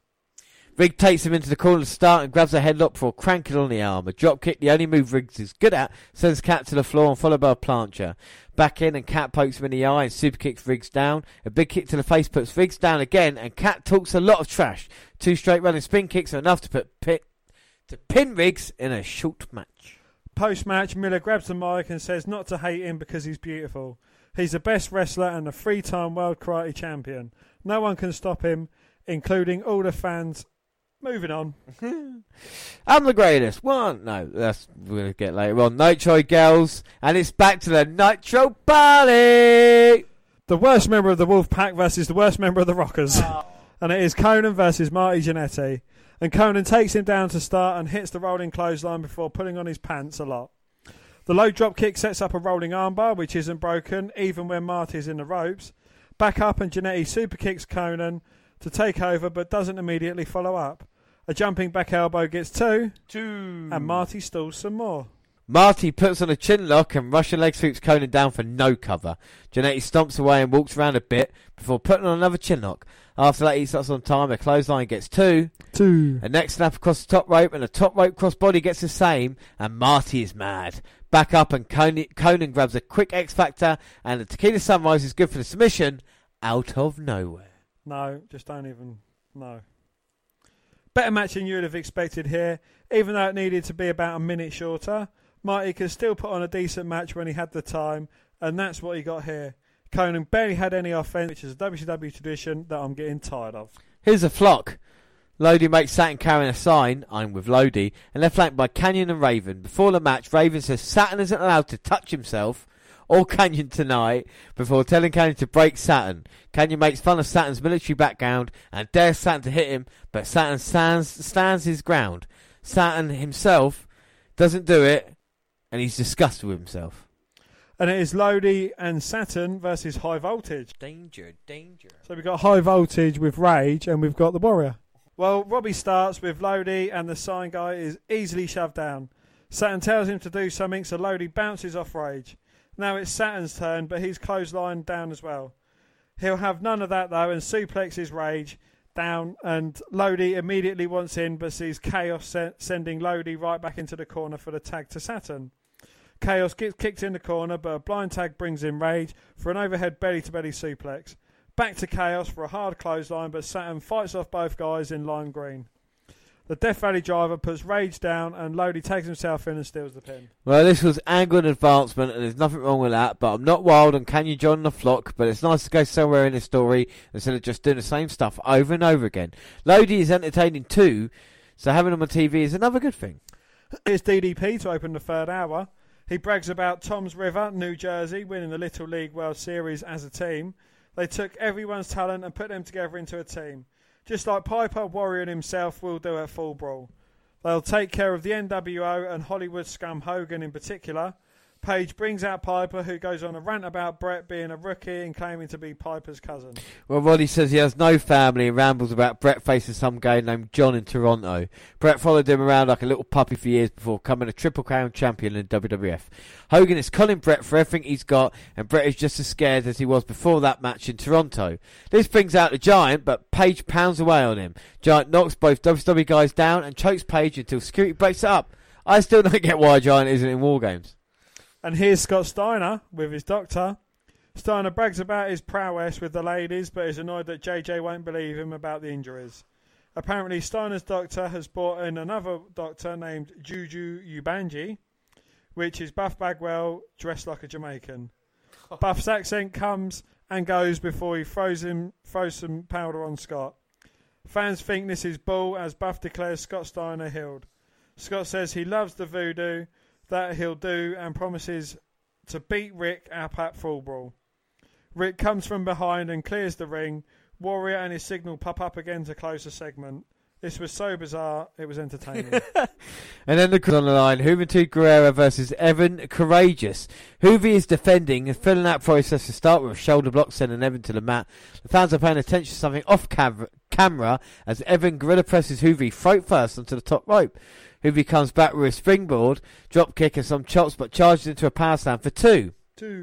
Now the fans are looking at something else as well. He even drops him into the floor, back in, and Evan hooks a chin lock as the fans get distracted for a third time. Well, Juvi sends him to the floor to escape and comes back in with a guillotine leg drop, but hurts his own back in the process. Evan is up at two and avoids a charge in the corner to put Juvi down again. Courageous goes after the knee and fans chant Goldberg. Heenan yells at Evan for letting go of a half crab, allowing Uvi to put on the chin lock. The fans are again looking at something else and chanting what sounds like "take it off." Well, must be the Warrior. Evan slams Hoovy down and goes up, but gets crotched, allowing Hoovy to hit a top rope Hurricane Runner. Now it's Hoovy getting crotched as the fans are booing something other than the match. Evan hits a top rope Hurricane Runner of his own for the two, but misses a top rope Lion Salt. Guerrero hits a Hoovy driver to finally retain. Lovely. Well, I feel sorry for these guys as they were having a good match and the fans were looking at about 5 other things instead. Courageous looked good out there and hung with Hoovy every step of the way. Hoovy continues to be as good as a high flyer, not named Mysterio, as they're... And now it's the Nitro Girls Nitro Party. Jim Duggan is there too, those lucky devils. And then it's TV title match, Chris Jericho versus Disco Inferno. Jericho's defending. Disco now has a sweatband. Chris runs him over with a shoulder and does a little shuffle. Disco comes right back with a clothesline and sends Jericho into the corner for some stomping. Tony calls the slam a tilt-a-whirl slam for no apparent reason, but Jericho avoids a fist drop. The Lion Salt hits knees and an atomic drop sends Chris face first. A clothesline and a spine buster get 2 each. 2. And Heenan is impressed with Jericho. Jericho comes back with a German suplex but walks into the chart buster for 2. 2. As Jericho gets his foot on the ropes, Disco charges again but gets caught with a Lion Tamer for the win. Well, much better match than I was expecting here, with Disco using his basic offense very well. Jericho continues to be one of the most awesome things on the roster, but for whatever political reasons, he's stuck fighting guys on a lower card and stealing the show every time. Kevin Nash sits in on commentary for the next match. And it is the WWE World title, Goldberg versus Al Green. And Al Green started on Goldberg already, sending him into the turnbuckle, now kicked to the midsection. Nash mentions that Green was his original partner in WCW, which was his team called the Master Blasters. He also wouldn't mind a shot at the world title. Green looks like a bald Scott Norton and jumps Goldberg to start, like we say. So here we go. Could we see the biggest upset of all time? No, Goldberg throws him off. Impressive power. Oh, a lovely kick to the chest there, or to the chin. A straight forearm by Goldberg. Irish whip. Back body drop. Picks him up as easy as you like. Hits him with a power slam. Now going in the corner. Oh, but he's sliding out of the ring. Is that clever of him? Yeah, I think it is. To avoid that. You got to duel with the fans instead. But Goldberg's behind you. Watch out. Oh, he gets surprised. Nearly sent him to the ring post, but Goldberg reverses Al. I guess you can call him Al now, as he sends him into the ring post. Sends him back into the ring. I think Goldberg's just playing with him at this moment in time. And this is for the title as well. Yeah, I mean, so how did Al Green get to become number 1 contender? Right, I'm not going to question WWE's excellent decision making, but that obviously makes sense. And now he's got the sleeper on Goldberg. Goldberg just throws him over the back. Uh-oh. Perches down. Roaring for the spear. Oh. Bang! Well, he's just hit the spear on poor Al Green. But what is next? He's going to jack him up and hammer him down. 1, 2, 3. Wow. Very, very impressive there by William Goldberg. I mean, what can you say? The more we see him, the more impressive he gets. Fair play to Goldberg. And we move on to our main event. Hollywood Hogan, Bret Hart versus Sting and Lex Luger. Bret and Luger get things going with the American grabbing a headlock. Bret comes back with right hands and choking in the corner, but Luger rams him into the buckle to take over. A tag brings in Sting, and Bret immediately runs to Hogan for a tag. Hogan fires off right hands, but Sting shrugs them off and sends Hollywood back into the buckle before tagging Luger back in. Choking puts Lex down the corner. It's back to Bret for some Canadian choking. We even get an eye rake across the ropes, a good measure. Hogan holds Luger in a corner so Bret can choke even more before choking from the apron. You may be noticing a pattern in the offense here. The heels keep switching without tagging like good villains are supposed to. Bret hooks a chin lock, but he gets suplexed down to give Luger a breath. So no hot tag yet. We are just waiting in bated breath for Luger to add tagging his Wolfpac partner Sting. I mean, they are partners for life, aren't they? Really, do you know what I mean? They are life partners. They've been together since the very beginning, and like we say, Bret has got the sleeper holding now. Bret with a cover on Hogan, on Luger, sorry, but Luger kicking out. What do you think of Lex Luger's goatee? I've only just seen it. Very handsome. Yeah, do you think he suits a goatee or non-goatee? Oh, it doesn't really bother me. Still No. a muscle-bound dick. Well, Hogan without his moustache would look pretty weird, wouldn't he? So, Yeah, Bret with a beard. Have you ever seen Bret with a beard? That would be a bit strange. that's true. Yeah. Goldberg with a beard, you wouldn't recognise him. Look like Luke Harper. Austin without a beard. Austin with hair. Austin with hair without a beard, that'd be weird. The Rock with a moustache. Now that would be cool. The Rock with a mallet. Yeah, rocking that mullet and moustache. As Bret is rocking Luger in this match right now. Oh, double clothesline for the 2. 2. Now can Luger get across to his partner? Bret and Hogan been dominating this match. On the other way, Lex. There's a dude who looks like the devil. Hogan's in. Luger makes a tag to Sting. Here we go. Business is about to pick up. And all the other... Oh my God. Irish whip by Sting. Sting a splash. Hits Hogan. Gonna go again.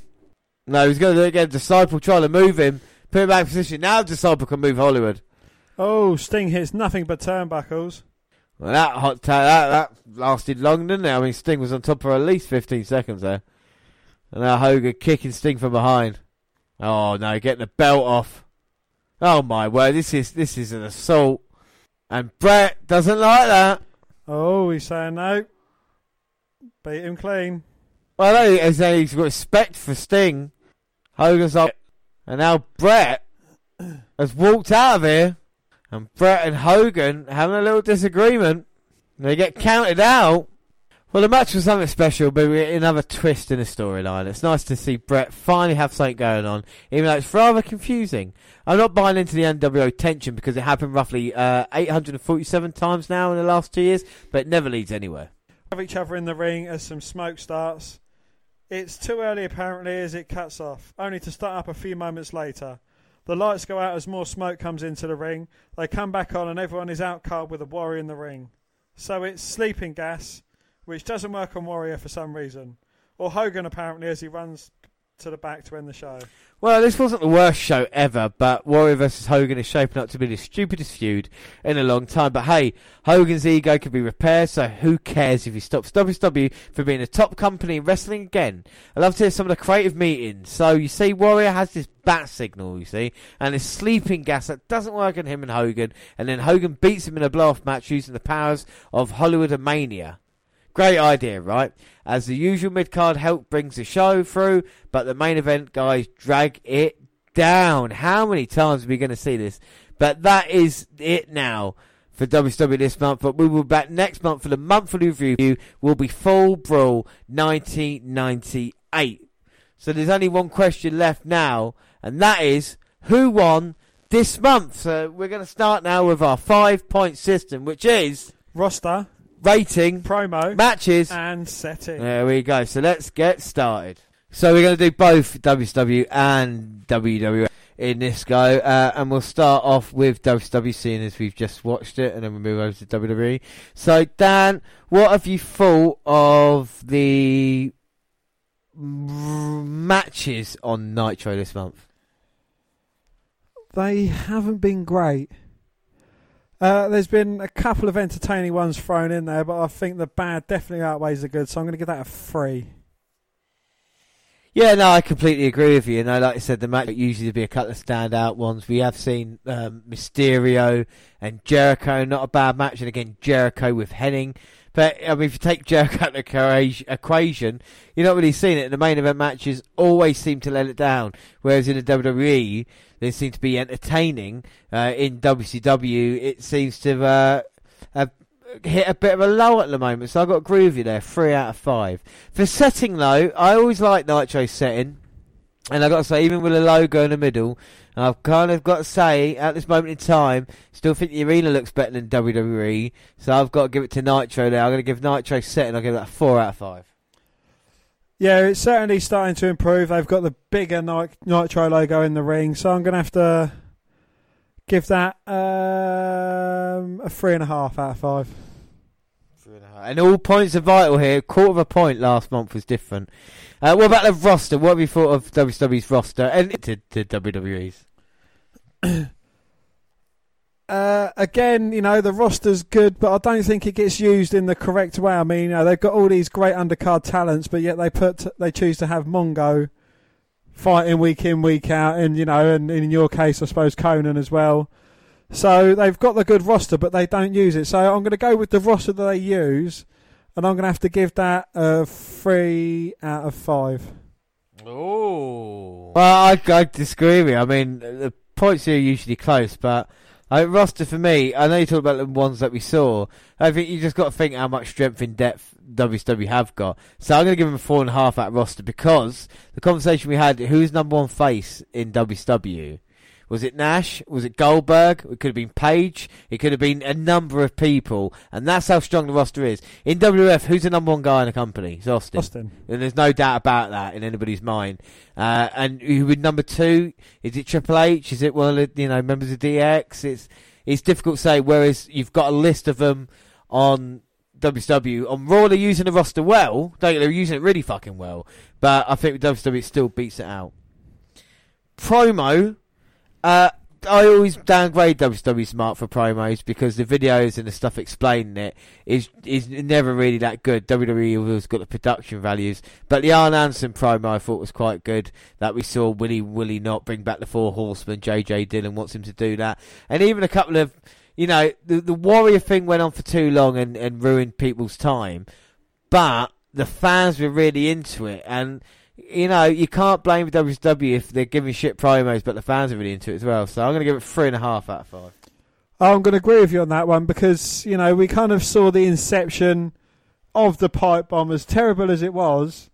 But, you can't help but think, there and watch that one time and thought, you know what, that man has a point. And, I could evolve that into nowadays, you've got Eddie Guerrero bringing up, I could say this on another company, and you've got the punk saying, hello, Colt Cabana. Yeah, exactly. And it's kind of, it's got points from that. So, yeah, I'm going to agree with you. I'm going to go with 3.5 for that because, as terrible as the promo was, it still was, a vital part of wrestling history. Yeah, I agree with you there.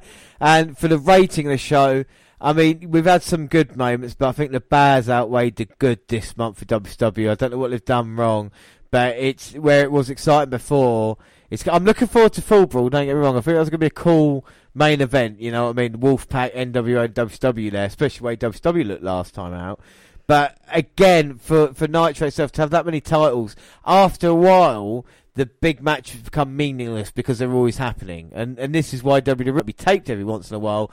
When they do have a big match, it feels like a big match. So I'm going to give it 7.5 out of 10 this month for WCW. I'm going to be even more brutal. I'm going to go 7 out of 10. I think, it's with the terrible refereeing and, I think it's just everything all thrown into it and you're always getting screw finishes. Yeah, it's a good laugh once in a while, but every single fucking time it's starting to get really boring and old. Yeah, problem, isn't it? We're seeing the same thing over and over again. It was funny when it was repeating itself in March and April, but now we're getting to August, September time and thinking, oh, fucking hell, no, we don't really want this. So we'll see how Nitro does. I mean, it's not a great score at the moment for them. I will work out the points and the scores in a bit. So let's get the WWE scores and move across. And I mean, we talked about bits and pieces. Promos, something WWE does right, and its production value is the stories. You always know what's happening in the WWE show. They always set it up so well. The music's so well done with the Undertaker and Mankind. The Undertaker and Kane thing, Ali in cahoots and that. The story's been so well told with Austin. And then when they do get on the microphones as well, they kind of knock it out of the park for me. So I think this month's been a really, really strong month for WWE. I don't know what your thoughts on it are. Yeah, I agree with you. It's, it's everything rolling into one, all the angle advancements. There's a few little feuds going inside on little feuds, but they actually make sense. And, everything kind of fits into one nice little package. And it's the packages that they show for the promos that make it, so good. So I'm going at 4.5 for promos from WWE. I'll give that a 4. Setting wise, again, I still don't think it's great. You know, and I've been harsh to Nitro. I'm going to be harsh with WWE now with setting, because at pay-per-views they do it well. Like, you know, we've seen Over the Edge 1998, they have a really nice setting to it, and other pay-per-views. And I think with Raw, again, I'm not happy with it. It's still the same as it was in 1997. If you're going to be the number one show, you need to change up a little bit. I'm going to give it 3 out of 5. Yeah, I'm going to agree with you on that one. It's still the same, you know, the unprotected, the not as much advertising going around, you know, showing you that you're watching Raw. It's got the same old entrance way, you know, you got the screen above it. Even like, I think it's at SummerSlam when they were showing the Lions Den match, they had to bring screens out because, you know, it's like, really? We had them kind of tellies coming out of fucking school, mate. Yeah. But, you know, it's I do hope they change it up a bit and modernise it, but yeah, I'm going to agree with you. 3 for setting. Match-wise, I think I know who's won this already this month, just because match-wise, they've really brought it at the moment in time, and it's not the kind of like match of the year classic happening on Raw, but they're entertaining. Like that Hell in a Cell match between Kane and Mankind featured bumps that we don't even see on pay-per-view anymore, you know, and that's down to Mankind being a crazy son of a bitch. But, you know, and the Four Corners tag team match, all the vendors brought it in that one, and even, you know, like the D'Lo Browns and people like that have done it. The street fight between the Nation and DX has been great. You know, yeah, you can argue that even Kaientai, Val Venus and stuff aren't the greatest workers. I think the match has been really entertaining. I'm going to give it a 4 out of 5 this month. Yeah, again, you know, they've tied it all together. It's everything that they're doing makes sense, and you know, you've still got a lot of wondrous mystery about it as well. You know, I think everything's coming together for a reason. You know, again, that's reiterating the point I think makes sense. They've definitely brought it in match-wise. The quality isn't as good as WCW, but I think the outcome is better, if you know what I mean. You know, you've got better style of wrestling on WCW, but WWE, they've kind of, I don't know, they've made it better somehow in their own terrible way, so I'm going to give that a 4 out of 5. 4 out of 5 for matches.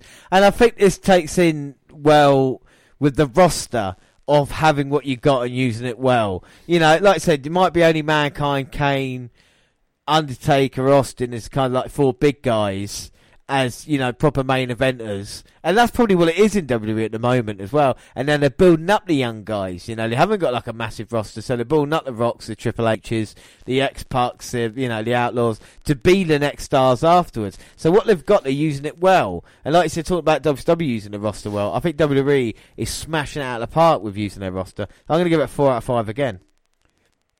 Yeah, again, where WCW are solely relying on their Hogan's, you know, their late 80s, very early 90s characters. Hogan, Warrior, Piper. You know, you've even got the Snare, which, you know, it is getting beyond ridiculous, whereas WWE, they're building up the newer characters. You know, they're building up Kane. He's only been around for a year. He's held the title. Mankind's been around for a while. Undertaker's been around for a while, but, you know, he's still a corner post. You've got Austin, who's kind of coming into his own. I think he's had the character for about 3 years. Yeah, exactly.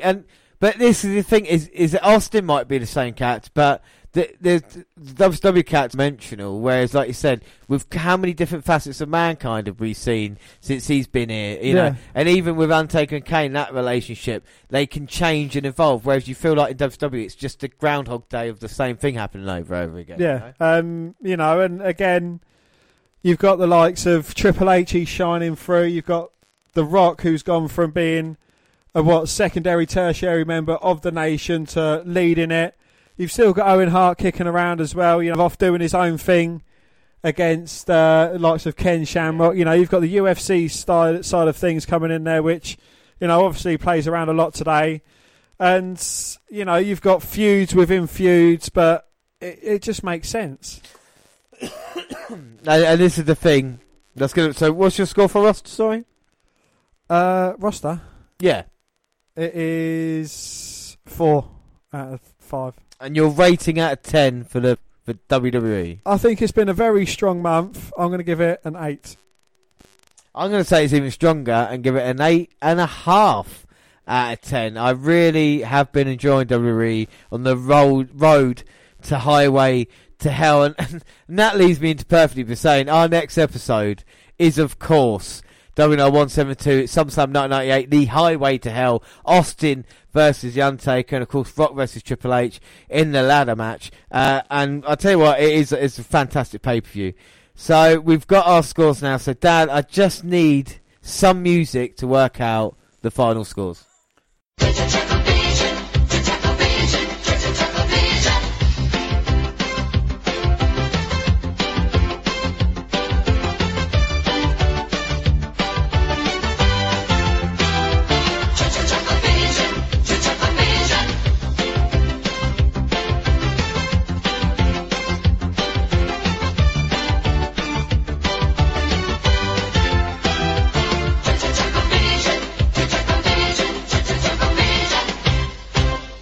Alright, so Dad, do you want to know something interesting?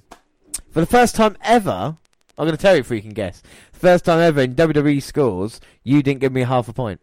No. Your scores were 4-3, 4-4, 8. There you go. So, I think we know already who won this month, but let's just go for it. So, like I say, my scores together for WCW is 22.5.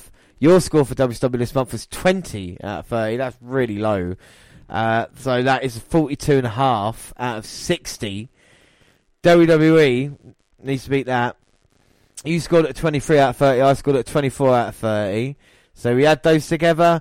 It is 47 out of 60. So WWE win by nearly 4.5 points. When you consider forget about the ratings war, forget about the TV. Damn it! Last month WCW were a quarter point away from winning this or drawing it, and now they've gone to 4.5 points behind. What is wrong with WCW? I fear it's not going to get any better. Well, we'll soon see. We might get some changes coming up, but I highly doubt it. No, so do I.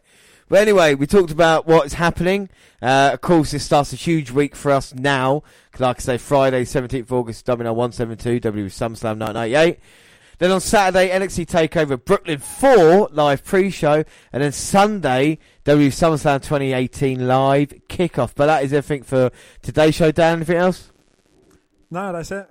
Don't forget, before you go, we can follow us on Twitter at WWE Review or at Vince McDan, WWE. I'm at J_Rowlands across all the Google platforms, WWE Net Review on Google+, send us an email, WNRpodcast@gmail.com. We're on Facebook. Yes, Facebook. Come find our page and give us a like with the WWE Network Review podcast. Or you can come and find me and add me as a friend. I am Vince McDan. Subscribe to our YouTube channel, WWE Network Review Podcast. We've got funny clips on there. Podcast on YouTube is do other places like SoundCloud. On your phone. Don't forget to subscribe to our music maker, Diddley. Spreaker Radio, like I said, that's where our live weekend is. Tune into that Saturday and Sunday, and of course Stitcher Radio and iTunes, where you can download, subscribe, rate and review there. But that is it. I have been James Rowlands, and as always I was joined by Damn right. See you for the Highway to Hell. Thanks and bye. Bye.